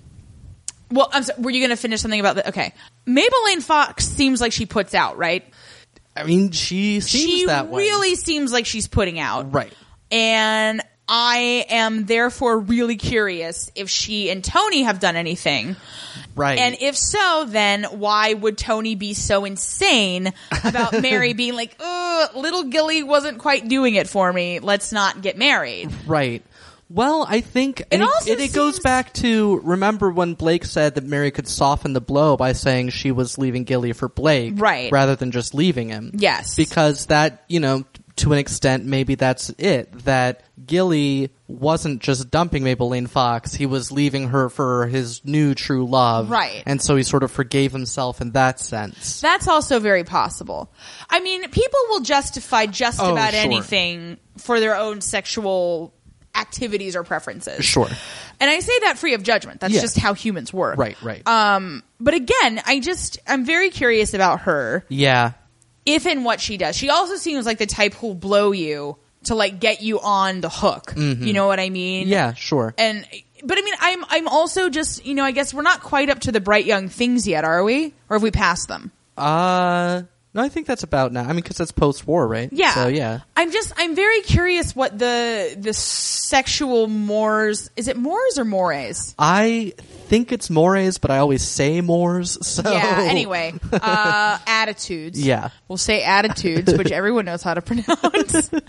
I just wonder what their sexual attitudes were, because I think when you get into a situation, okay, it's weird because it has the opposite effect after World War II, where everybody was like, oh my God, we have to get married and have babies. Yeah. But at the end of World War I, everything seemed so utterly pointless that it seems like everybody was just like, whatever, let's just be very sexually free. Yeah. And this is even coming off the tail end of a relatively sexually free period of the monarchy. Sure. So I mean, and that probably has more to do with it than anything. Yeah, is that makes a lot of sense. You've already laid the groundwork and been like, well, you get married, you have these kids, and make sure that their paternity can't be questioned, and then do whatever you want. Right. Don't be making a scene about it, but like have your thing. Yeah. But then you get this younger generation who saw the older generation get completely decimated, and they're like, let's just have a rainbow party or whatever.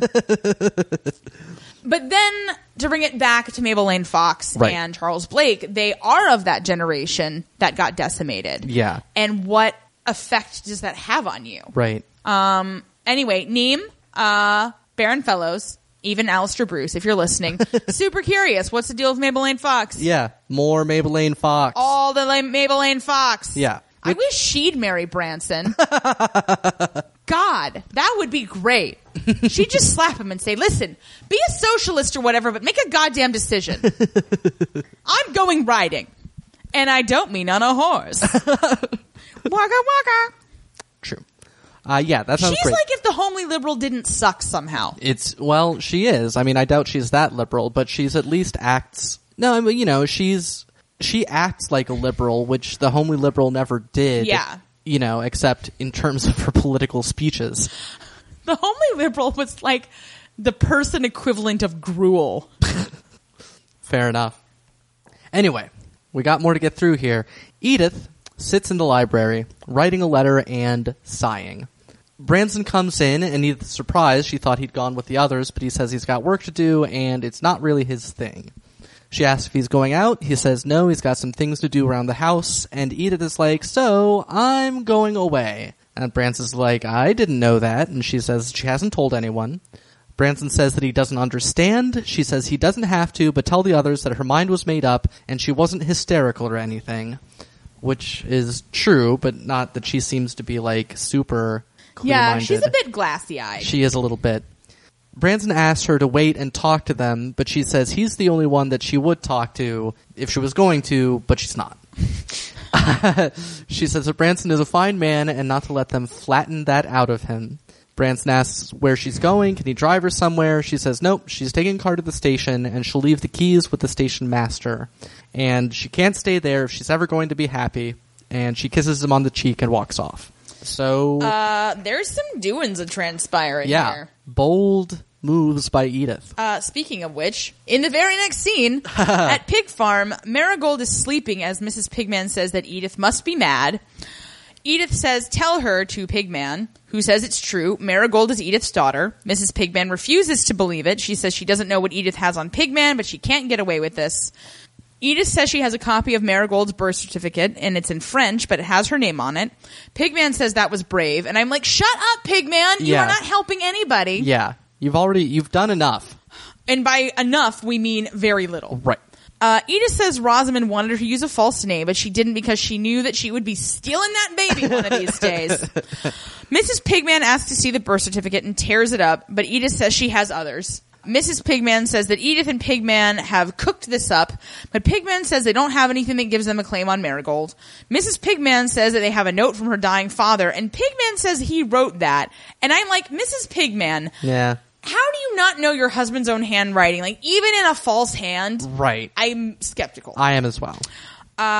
So... Mrs. Pigman is weeping and says, how could you do this? I am your wife, yet you have lied and cheated and used me shamefully. Hear, hear. Absolutely. Yeah. She says he couldn't have been more false if he had taken a mistress, which is true. Yeah. Like, absolutely. We've been saying this all along. Mm-hmm. Team Pig, Mrs. Pigman. Right. Sorry. Yeah. Freudian slip. Anyway, Edith says she's very grateful. Mrs. Pigman doesn't want to hear it. Neither do we. Right. And Pigman says to fetch Marigold's things. Mrs. Pigman refuses. Edith says, yeah, fine, don't. I'm rich. Yeah. I'll buy her all new stuff. Yeah. She goes to pick up Marigold, and Pigman restrains Mrs. Pigman, who then asks Edith to wait. Yeah. Okay, guys, this is where shit gets real. Yeah. She picks up a teddy bear and gives it to Edith and says she won't sleep else. Yeah. And I'm like, at this point, Edith should say, oh, do you have any other tips? I know absolutely nothing about babies. She strokes Marigold's head, tells her not to be afraid, and that Edith is her new mummy, and she loves her, but don't forget that they love her too, and kisses Marigold. And she turns away, and Edith heads out. Poor Mrs. Pigman. Yeah. Also, poor Marigold. There's a bunch of people being like, "Oh, remember me?" Yeah. And you know, people don't remember stuff before they're 3. Yeah. Oh, Mrs. Pigman. No, man, it sucks. Yeah. It was really... It's just not okay to steal a baby. It's not. And we've gotten some feedback that we're being too hard on Edith. Right. And look, I mean, we have some sympathy for her, but you have to shit or get off the pot when it comes to baby stealing. Yeah. Yeah. She's stolen it twice. Yeah. Which demonstrates a really severe lack of regard for the child's well-being. Yeah. As well as the respect and trust of these other adults who selflessly offered to help you out of a situation that you got yourself into. Yeah. Yeah. That you are too cowardly to take ownership of. Right.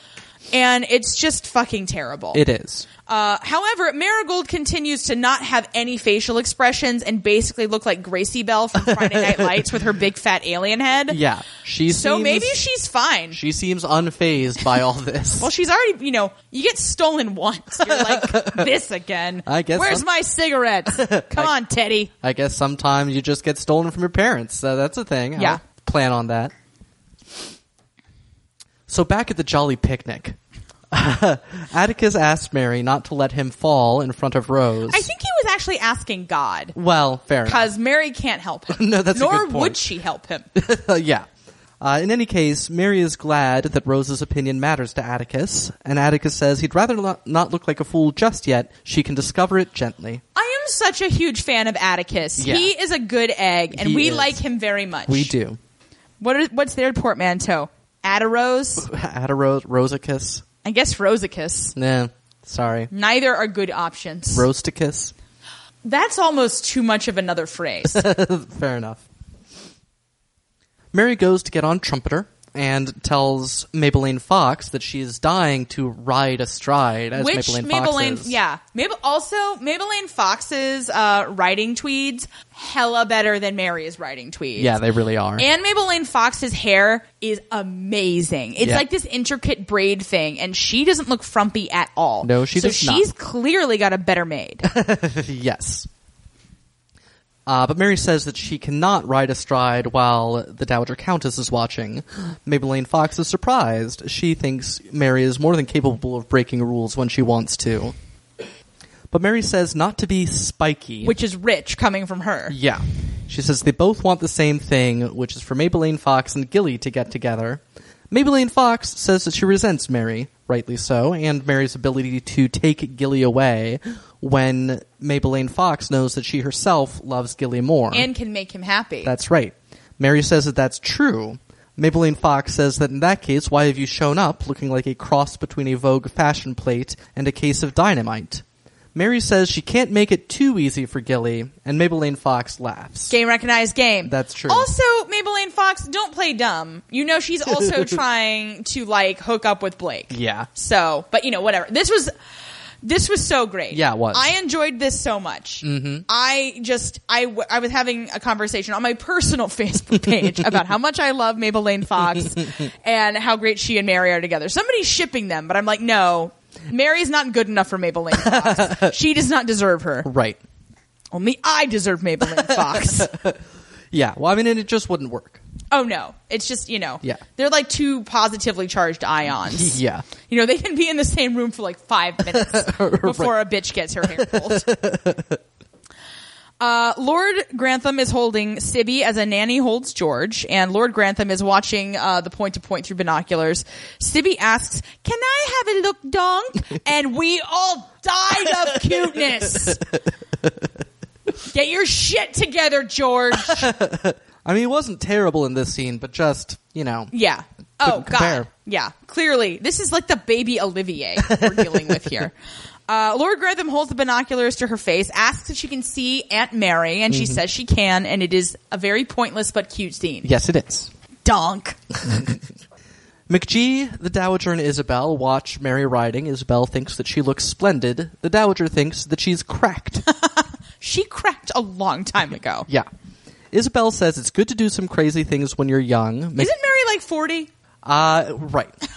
Well, she's younger than Isabel. That's also true. McGee says, as long as you survive them. Which is I think I take the McGee middle way on this. Yeah, yeah.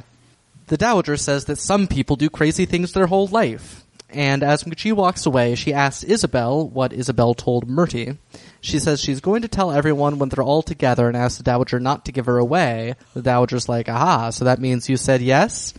And Isabel says yes, and she feels it's her last chance of a new adventure before she's done. The Dowager says that now that she has accepted him, she will hear no argument from the Dowager, but the Dowager looks troubled. Very troubled. Yeah. Horses right up to the start, and Rose pushes her way to the front of the audience, really upsetting this woman in an ugly, ugly hat. Some old guy gives a thumbs up, the flag is dropped, and they're off! Various shots of galloping, Mary pulls ahead of Blake, Gilly pulls up by Mabel Lane Fox. The horses cross the finish, and Blake tells Mary she might have let Mabel Lane Fox be the first woman, but Mary doesn't believe in letting people win, which Mabel Lane Fox wouldn't either. Right. Mabel Lane Fox would not appreciate that. Gilly and Mabel Lane Fox walk by. Gilly says that she did well. She says she's just happy to finish the race, and he says, you're a positive centaur. And I'm like, see, this is what Mabel Lane Fox wants, and this is what you want to do, Gilly. Yeah. Mm-hmm. You want to give her hella compliments, and then she's like, no, stop, but really don't stop. Blake says that Gilly's nearly there if Mary would just stop jerking his lead. He is rather horse-like. Yeah. Lord Grantham congratulates them and says he's glad they're all in one piece. Some people walk up, and Atticus introduces them as his parents. Lady Cinderby says it's lovely to see Rose and invites them all to bathe and change at their house. Gilly says he'll wait and do it back at Downton. Lady Cinderby asks McGee if they can stay for dinner, but McGee says they're covered in dust, but invites them over to Downton the following day. Lord Cinderby says it's an imposition. McGee says not at all, so they do that whole thing. Right. McGee introduces Isabel and the Dowager Countess. The Dowager Countess says to Isabel that she thinks things between Rose and Atticus must be much more advanced than she realized if the parents are coming for dinner. Isabel says he seems like a nice boy, and it's not like the Catholics. Rose won't have to convert. Mm-hmm. Surprising everyone, including the Dowager Countess, who says, convert to what? Oh, wait, no, we knew that they were Jewish. Never mind. Yeah. Just surprising the Dowager. Yes. Sorry. God, I can't explain how much I don't retain episode to episode. I don't even know what happens in the future of this series. No, I know. And we have seen the whole thing. We have. Anyway, the Dowager's surprised and says, convert to what? And Isabel says she read that Lord Cinderby is a leading figure in the Jewish community. And the Dowager Countess says, there's always something, which is a bit much. Yeah. Like, you know, McGee's Jewish. Right. Shouldn't you kind of be over this particular social issue? Yeah, like if it wasn't for that, then maybe that would make sense for a thing for her to say. Like, and never forget, like, McGee's, you know, Jewish heritage saved your entire estate and title. Yup. So maybe step off the snobbery. Mm-hmm. And now the Cinderbys, as you know, could be the ones to save the McClare situation. Yeah, absolutely. So. Shrimpy's had to sell his beard. Back at Downton, Branson is explaining to everybody how Edith left. He says he doesn't know where, but he doubts it's to Rosamond, which, I mean, duh. Yeah. Who would go to Rosamond? Well, most of them. That's true. But they're not trying to run away. Yes. Lord Grantham asks why she would run off. Dowager goes over to Carson and says that she is going to slip away. And he says that that's fine, they're just unloading the car now, and she says she can manage. Were Gilly and Blake and Mabel Lane Fox in the library when they were all talking about this?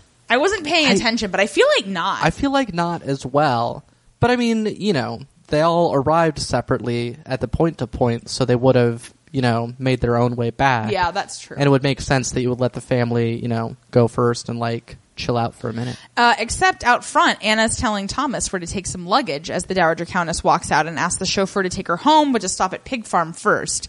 Because Anna, as she's pointing out the luggage, she's saying, those are Lady Mary's riding clothes. These are Miss Lane Fox's. Right, you're right. Yeah. So, I mean, my assumption is that they've, you know, gone up to, you know, their guest room or whatever. Fair enough, You know, yeah. and they aren't meddling in the family's private affairs. Yeah, but. makes sense. In Hughes's parlor, Carson comes in and says that Edith is gone. Hughes says that, well, it must have been that news about Gregson, which is the only thing they could think of. Oh, for fuck's sake. Carson says he should go ring the gong, but then asked if he can make a strange suggestion. Hughes says that she's all agog. For fuck's sake. Carson asked if they should invest in a property together. He was thinking that if Patmore could, then they could too, and have something to retire on. Hughes is flustered by this and says to go and ring the gong. Mm-hmm. Ring my gong, ring my gong. The Dowager Countess comes back to Pig Farm Right. and asks if the birds have flown, inspiring the Beatles song Surely. And he says he won't say anything to anyone, nor will Mrs. Pigman, who looks fucking wrecked. Yeah. Like, I was so sad for her. Yeah. It made me very upset. Yeah. She looks like Tilda Swinton without all of the, like, you know, joie de vivre. The Dowager Countess asks if they know where Edith went. They don't. The Dowager thanks them and leaves, saying she doesn't want to take up any more of their valuable time. Yes. And she's visibly uncomfortable having to talk to this tenant. Yeah. But she tries to be as, like, polite as possible. Right. In London, as we established by seeing a double-decker bus go by. With an advertisement for Oakey's Wellington knife polish. Knife polish. Let the people you stab know you care.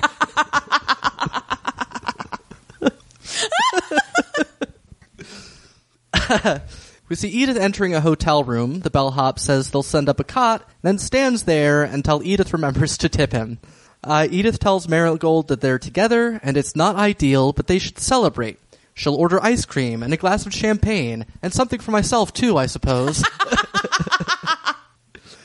And we'll be as jolly as you like. And Marigold does not really seem like the jolly type. No, unfortunately, terminal bummerism does not skip a generation like being a murderer does. Yeah. So I think Marigold is set up for a life of anguish. Yeah, another corker of an episode, guys. Yeah, Things yeah. are happening. People are doing stuff. Mabel Lane Fox keeps being around. Mm-hmm. If this keeps up, Yeah. this could be our best season since season 2. It could easily be. It's, you know, I mean, Edith is at least doing something proactive. Yeah, even though we morally object to it. Right, which we do, but, you know, given that this is clearly going to happen at some point, I'm glad it's finally happened. Yeah, so now hopefully we can all move on. Yeah.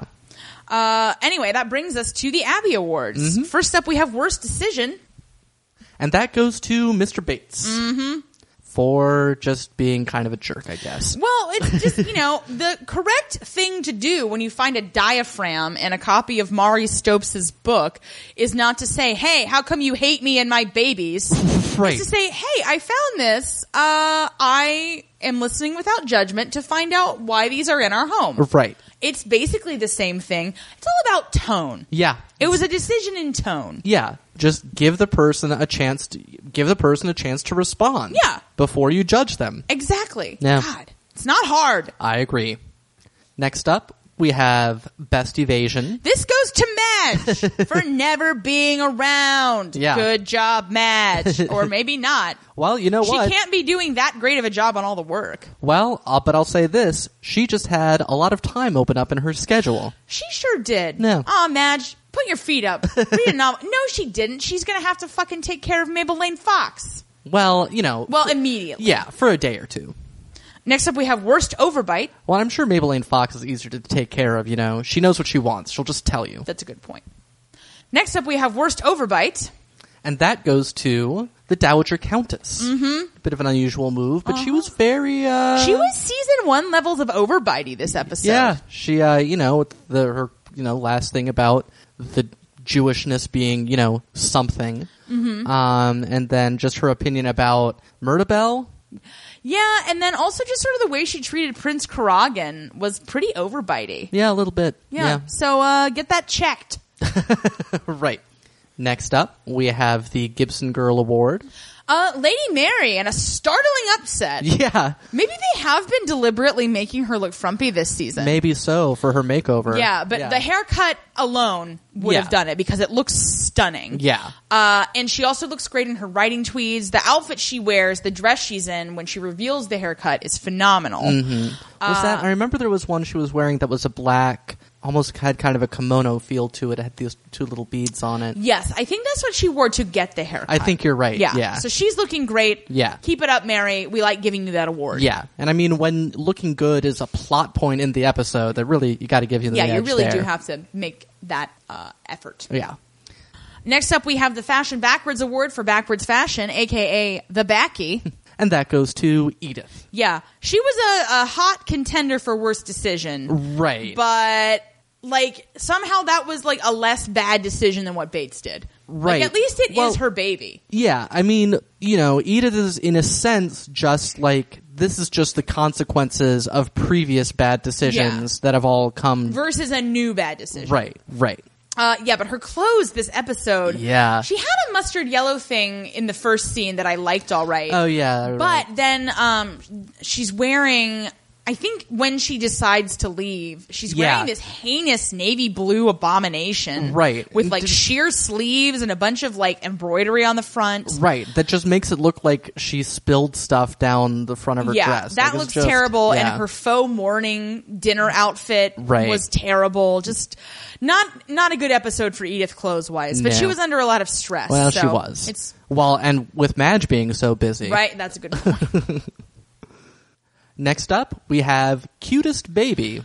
We've got it for Sibby, guys. Yeah. Third week in a row. I mean, she's got a real, like... not even a contest. Right. She's like the Michael Jordan of baby cuteness on this show. Absolutely. God, Donk, you're killing me. Yeah. You're killing me with the cuteness. It's amazing. And finally, the Maggie Smith scale of Maggie Smiths. Right. And we're going with a 2 on this one.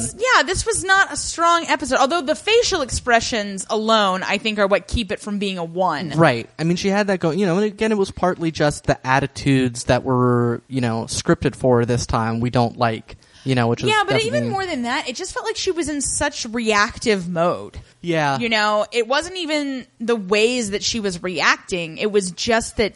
Or like with this whole Spratt and Denker thing, she doesn't shut lay that down. These are your employees. You're in charge of Spratt. Yeah. He's not the boss of you. That's right. Ridiculous. Well, we'll see. Obviously, the Denker Spratt drama is going to be continuing. Yeah, so. I wonder what's going to happen to the small clothes. And on that note, we will bid you adieu until our next podcast. Mm-hmm. Until next time, up yours downstairs. Luncheon out.